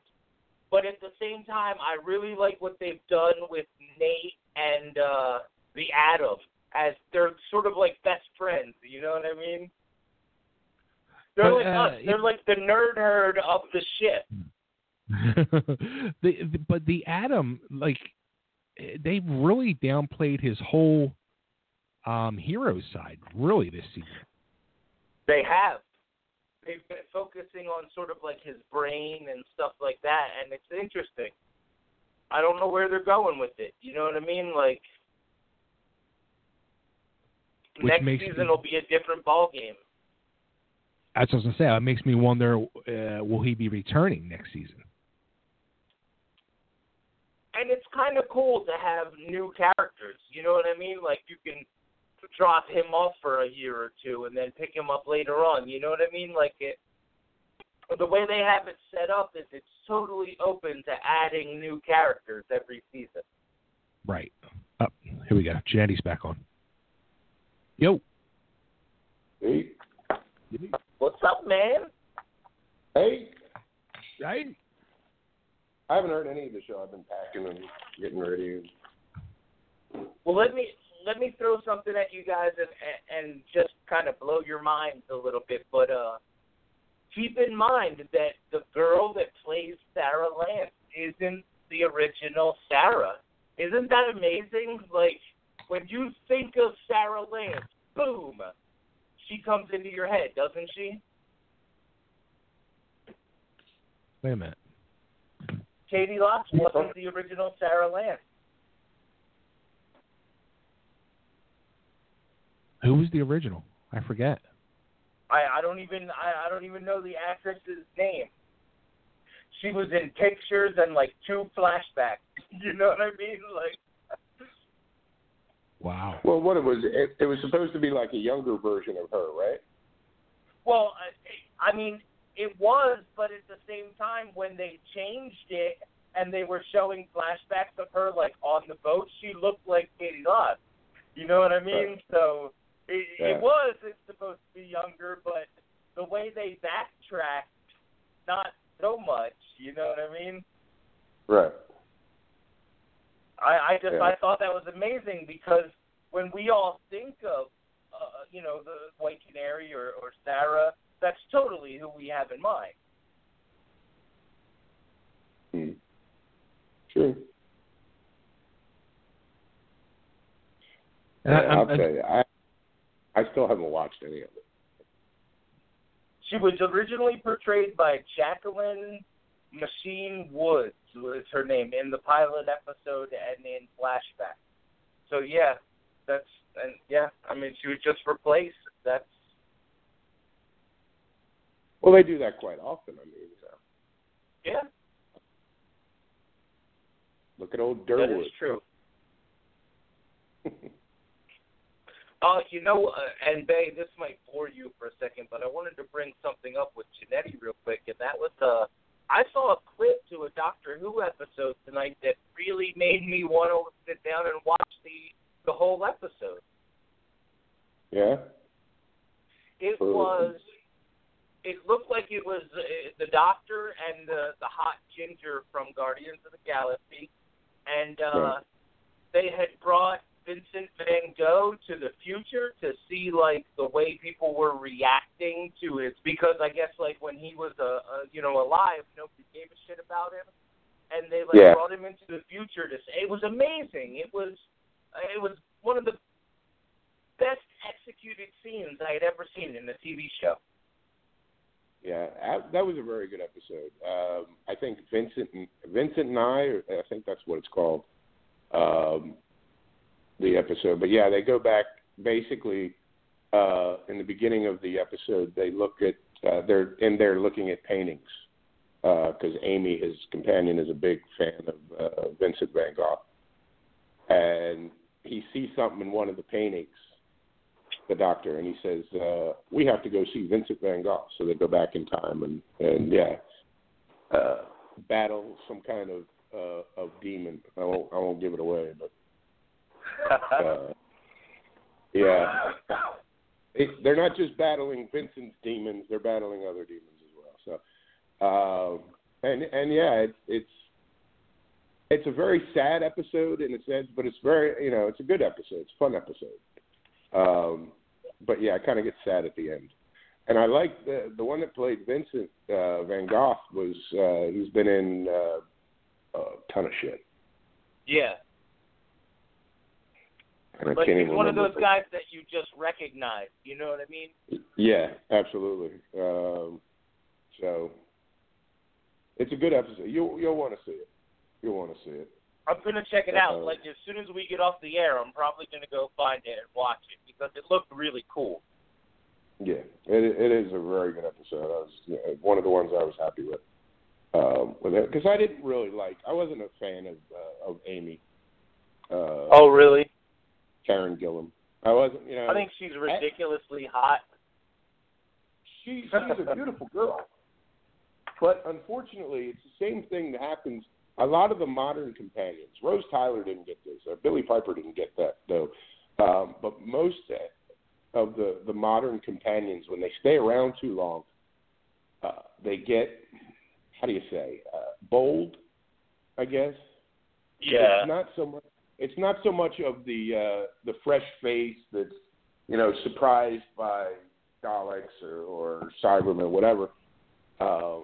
They become bold and warrior. You know what I mean? It kind of kills it.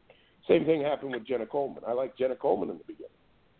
Right. They go from being like attitude, the plucky sidekick to being like almost an equal to the main character, and you're like, this isn't how it's supposed to be.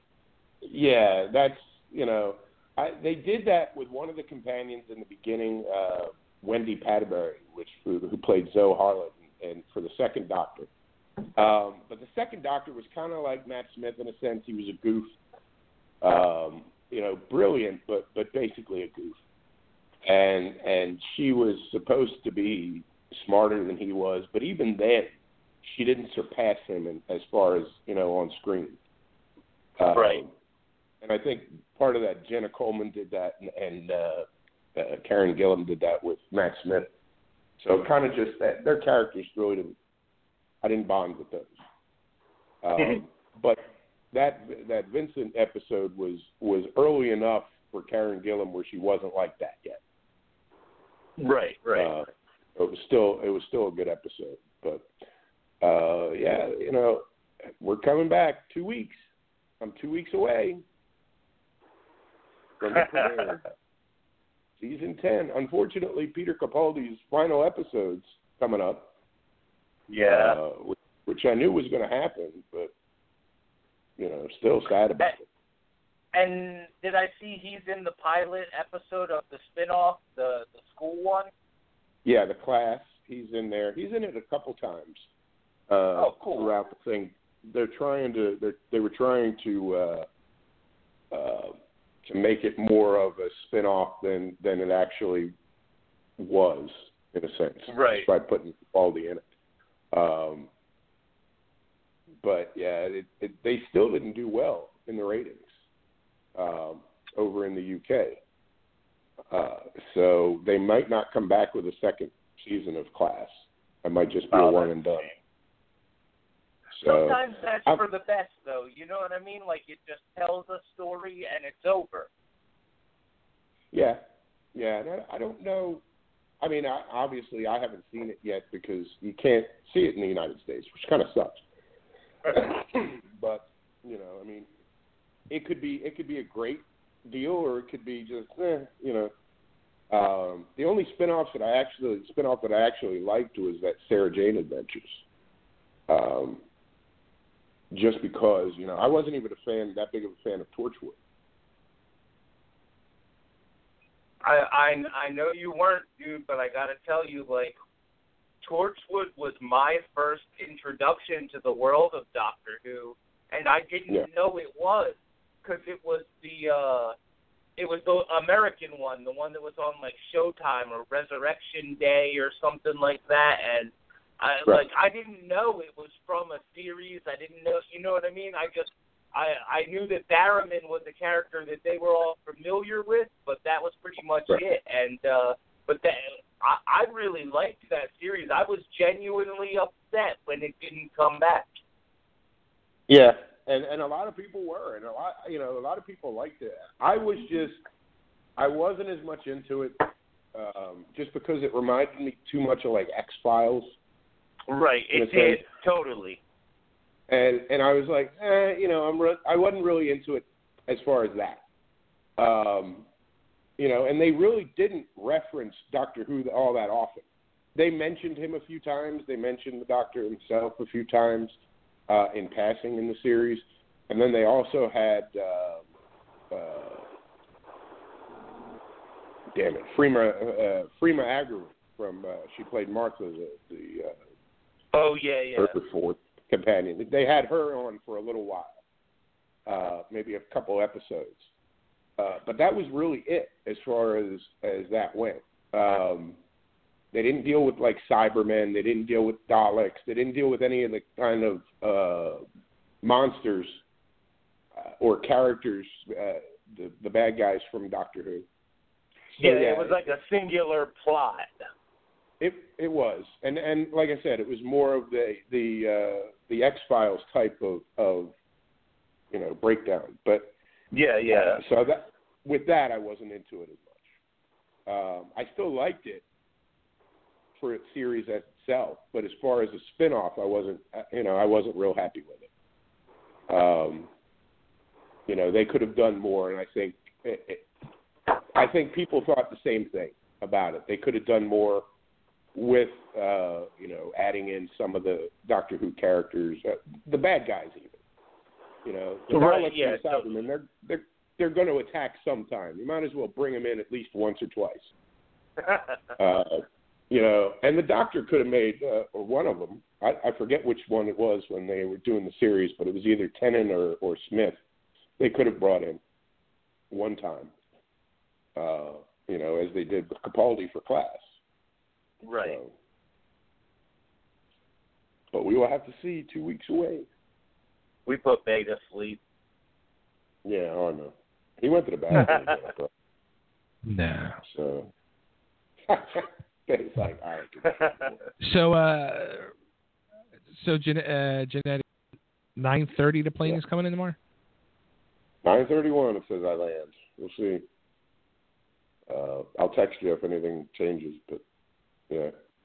6:55 a.m. I have to be at my place taking off. So yeah, I wasn't real happy with it. But the money that I spent on that plane ticket was you can't bitch. I was blown away when you talked. Yeah, I was absolutely, Nick, round trip, $100. Oh wow, no way. Yeah. Holy shit. Yep. So yeah, I couldn't at that price. I ain't bitching about a 6:55 takeoff. Yeah, no, I wouldn't either. Hell yeah. Then what time do you have to go back on Sunday? I think let me see here my paper. Takeoff at 10:40 a.m. Sunday. So you have to be early. 8:30. Yes. Huh? Yeah. So I'm spending like less than 48 hours. So. as usual. In and out. Oh, that's crazy. Yeah. To be honest with you, I was like, how cool would it have been, if I could have, fly in that day and fly out that night. That would have been awesome. It would be a long day, but you're right. It would be kind of cool as shit. Yeah. Just to say, you know what I mean? You did it in one day. Boom. Yeah. But, and I love seeing Bay and the family and all that, and all that, but I'll be honest with you, I'm just like, as David Tennant said just before his regeneration, I don't want to go.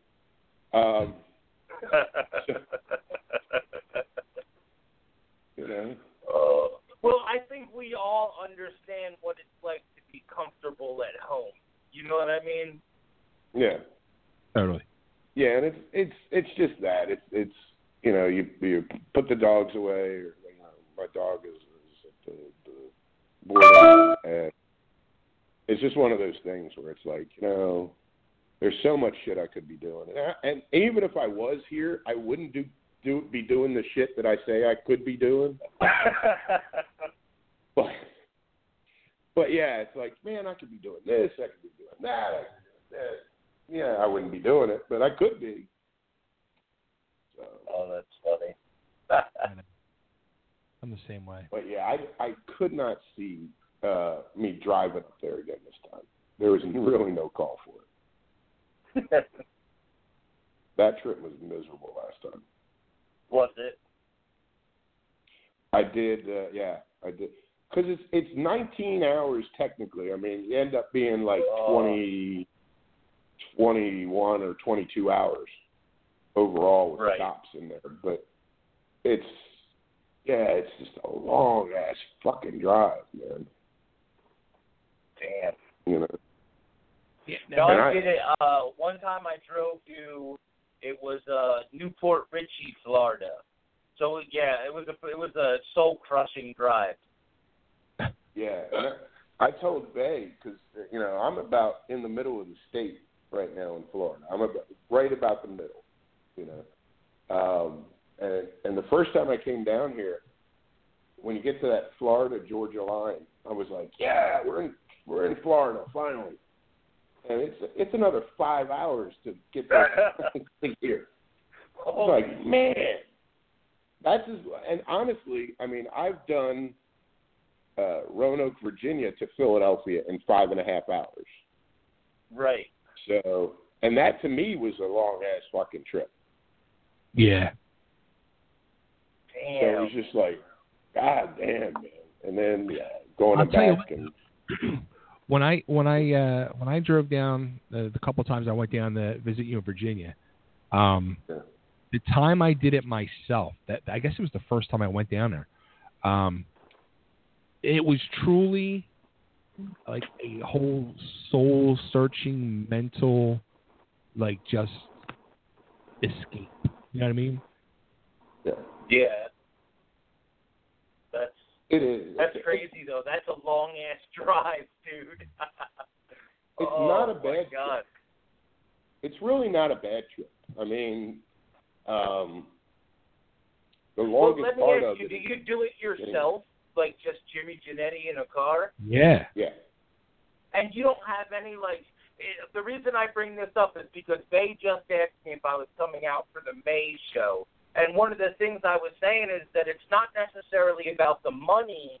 It's about getting on the road by myself for 2 days and, stopping at hotels and stuff like that. Like, I don't think I have the balls to do that. Yeah. No, and how about I've never... How about a train? Like, what's the price of a train? I'll have to check that out. Like, I forgot they existed. Like, I would be more comfortable, I mean, without a doubt, on a train. I think you would. I think anybody would. Than Me too, totally. You could get up and, walk to the place where you get your sodas and stuff. But, yeah, definitely. And I think the bathrooms are a lot bigger. But, Jimmy, I mean, you don't have any problem, you just stop at, the Motel 6 and get in your room and, you're not worried about people breaking in and killing you and shit? No, I didn't. It was, you know what? Honestly, I've more times than not, unless it's really a, something deal-wise. I didn't even stop at hotels most of the time. Oh, really? Yeah, I sat. There was times, and even this last time when I went up with the last time I drove up from Florida here, I went and. The last time I ended up renting a van because I needed to bring stuff back with me from Virginia. And when I went up, the whole way, I slept in the van the night before I got there at the rest stop. Holy babe, could you even imagine that, dude? That's like how horror movies start. Really, it's not. I mean, honestly, it was very comfortable because all of the seats in the van went down, and I just put the blanket over top of that and covered myself up and the pillow, and I was done.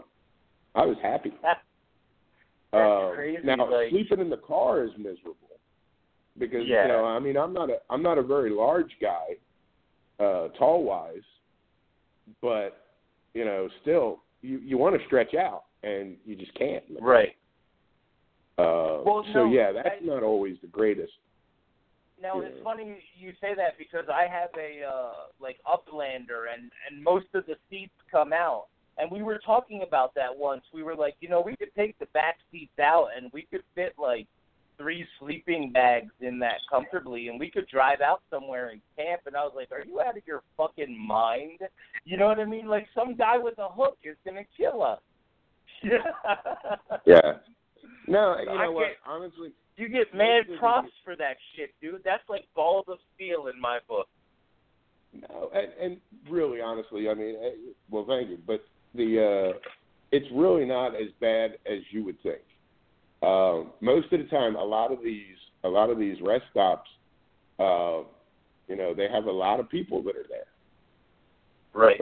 It's not just like you're the only car, or there's 2 cars there, or whatever. No, there's some rest stops where I've went to, depending on when you go, there are only maybe 1 or 2 people there. But most of the time, there's a lot of people there. There's a lot of truck drivers, mostly, in those things. And yeah, you just, you roll up, you put the seat back, and you catch a few Z's. You lock your doors, obviously.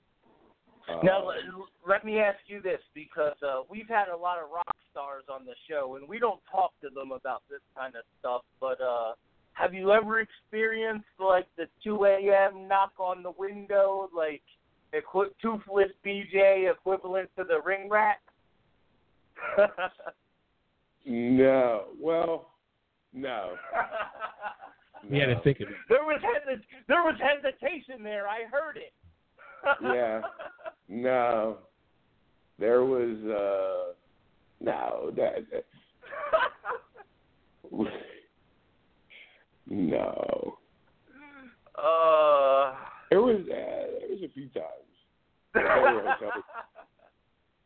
They were hotel rooms. It's never been in recent years. I'll put it that way. Right. Okay. I've never had that worry in recent years. So. Dude, I'll tell you what. Like, I'm looking up now. Like on Amtrak, it would be fucking expensive as shit to take a train from here to there. Is it really? Dude, it could be anywhere from like $900 to $1,400. Holy shit. Like, I have a $200 credit for Greyhound, and I could, if it was realistic, I could take a Greyhound from here to Australia with that amount of money. And I'll never get back on one of those buses in my life, but... Yeah, that's one thing I have never done. I have never Greyhound out. I almost had to one time, but I never did. Oh, no, I'm sorry. Wait a minute. Oh, all right. There's different levels here. There's the value level, which is $258. There's the flexible level. I would pay that.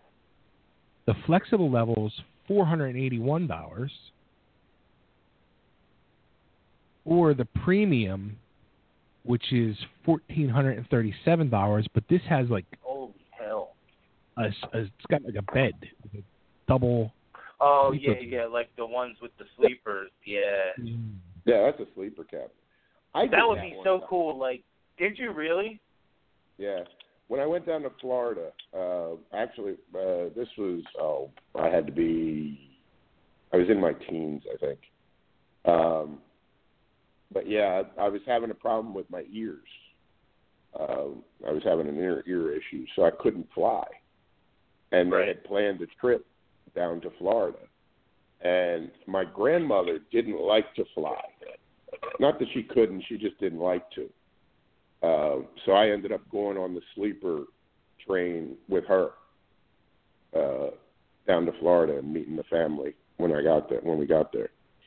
And it was really nice, actually. I liked it. Now, it doesn't really apply to your situation, but that's cool. That's like a bucket list situation to, like, bang a chick on a sleeper train. You know what I mean? Yeah. Like, that's awesome. Jannetty, what was the airline that you got your tickets on? American Airlines? And they, I mean, you know, because we talked about this, but that's the big problem. Is like I could totally afford an airline ticket, but like they're not that guy friendly anymore. I don't think they ever were. Yeah. You know what I mean? Like, well, you used to at least be able to like pull someone aside and be like, "Yo, can I get one of them seatbelt extensions?" And they'd be like, "Sure," and they'd hand it to you on the fly. You know what I mean? But now they'll like charge you for another seat. Yeah. I'll tell you what though, like when I last year when I did the California thing, that one flight we took coming back, they sent us up to San Fran first, and then they sent us from San Fran to Philly direct. That plane I was on, I had like I guess the separation row between maybe I guess first class and the coach part. Oh yeah. And if you can get that row, dude, I had a lot of room. Like I was able to stretch out, and I was comfortable. I slept, and it was like no problem. But the other ones, forget it. Like I was like One one time I was able to upgrade from, like, economy to business class.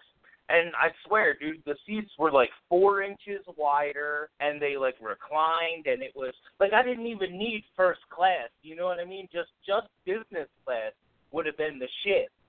Right. I did first class one time. Actually, 2 times. Really? One time was an upgrade, though. For whatever reason, they I don't know what happened, but I didn't pay for the upgrade. They were just like, they upgraded me to first class, whatever it was. Oh, wow. And, yeah, so, oh, my God, it was amazing. You get, like, the hot towel and all that? No, well, yeah, I don't know I didn't take a lot of what they offered, but, yeah, I was just happy with the fucking room, and I wasn't touching anybody. My shoulders weren't, Yeah. I have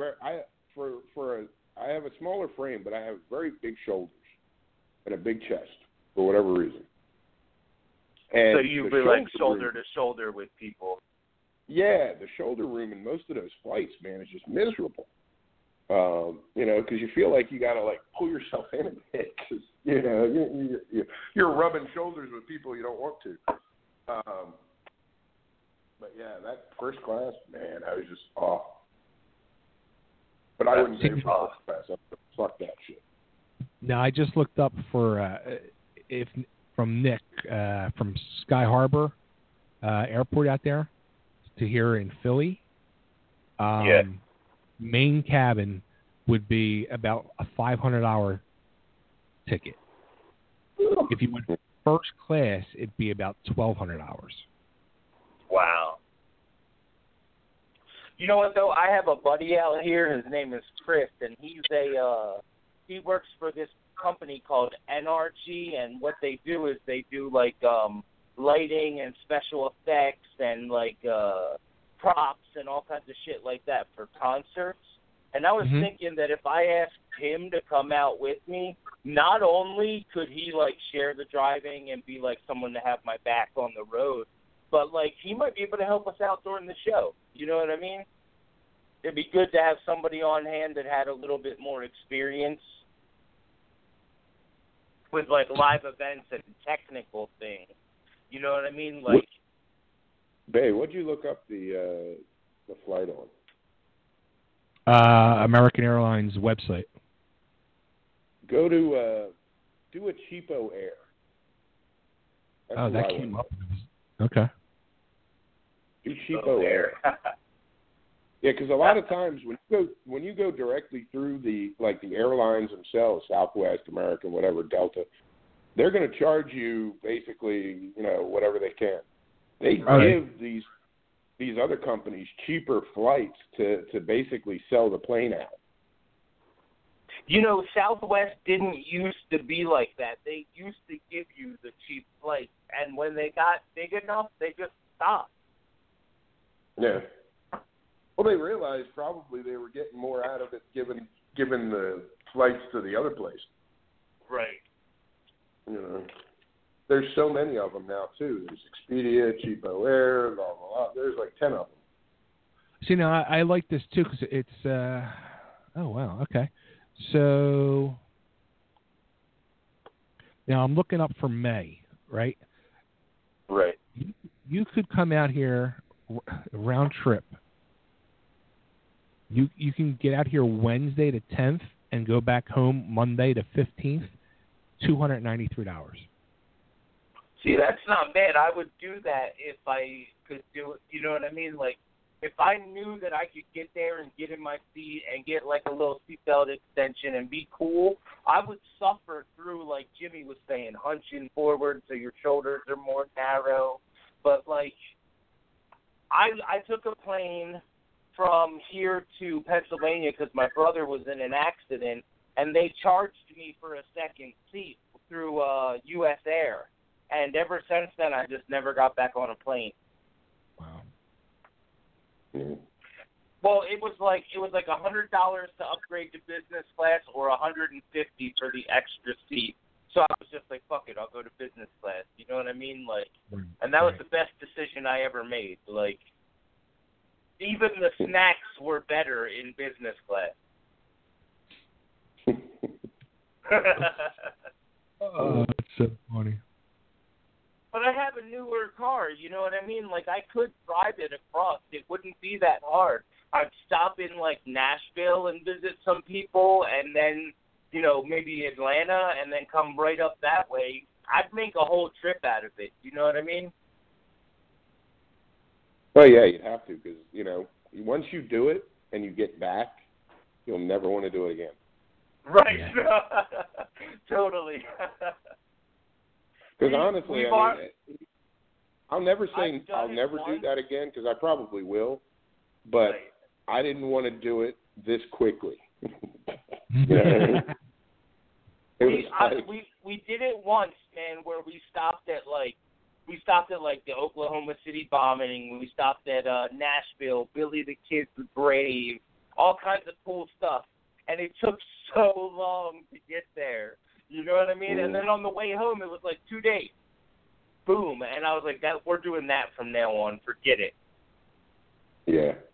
Well, yeah, it's 2 days, because by the time you fucking did all that shit going up there, you were like, you don't want to do that shit again. So you were like, I just want to get home. The one thing I will tell you guys is that we stopped at every White Castle in between Arizona and Pennsylvania, and it was like a symphony for my stomach. I was going to say, dude, did you have the shits the whole ride?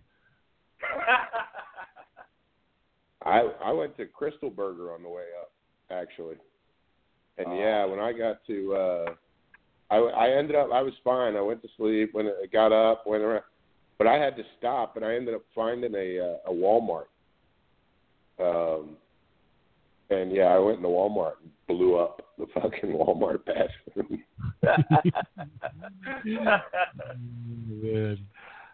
Oh, that's funny. So, I mean, that shit happens, dude. Like, there's a seafood restaurant in Virginia called the Captain's Table. I'm pretty sure they have a wanted sign with my picture in the bathroom there. You know what I mean? Like, oh, that's fucking great. Have you seen this man?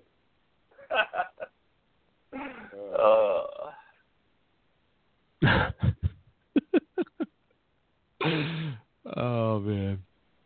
All right. Well, on that note, let's wrap it up, because I got to get to bed. I got to pick up somebody at the airport tomorrow morning. Okay. Well, hey, real quick, dude. We talked about doing like a list of songs where like you would play a song and I would play a song. So like I want you to pick the first theme for next week. It could be anything. It could be like rock song, metal song, song about losing your virginity, like anything you want, dude. Like, let's get it going, and we'll play them next week. All right, now explain this to me, how this is working again. Now that I can actually. So what I'm saying is, Bay Rackney would be like, okay, tonight we're gonna pick breakup songs.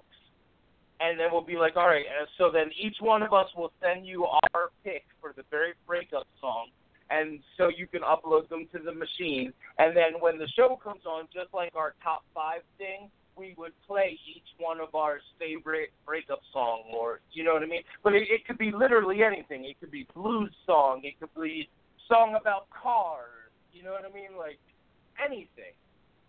Elvis song. I mean, it's like the world is completely open.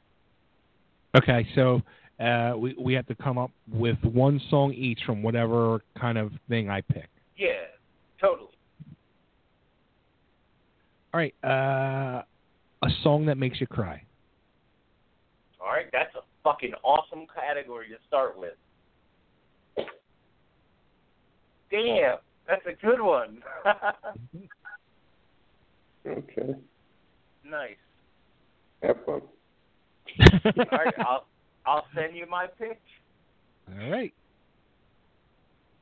So on that note, all right, everybody. Well, thank you for tuning in. It seems like 2 days ago we talked to Kristyn Burtt. Thanks to Kristyn.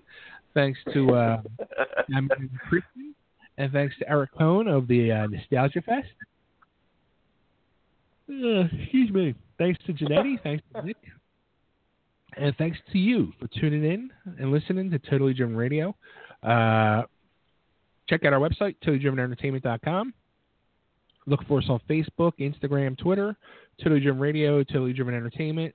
And look for tickets for our events coming up. Go to eventbrite.com and look for Totally Driven Entertainment. And, just Google us.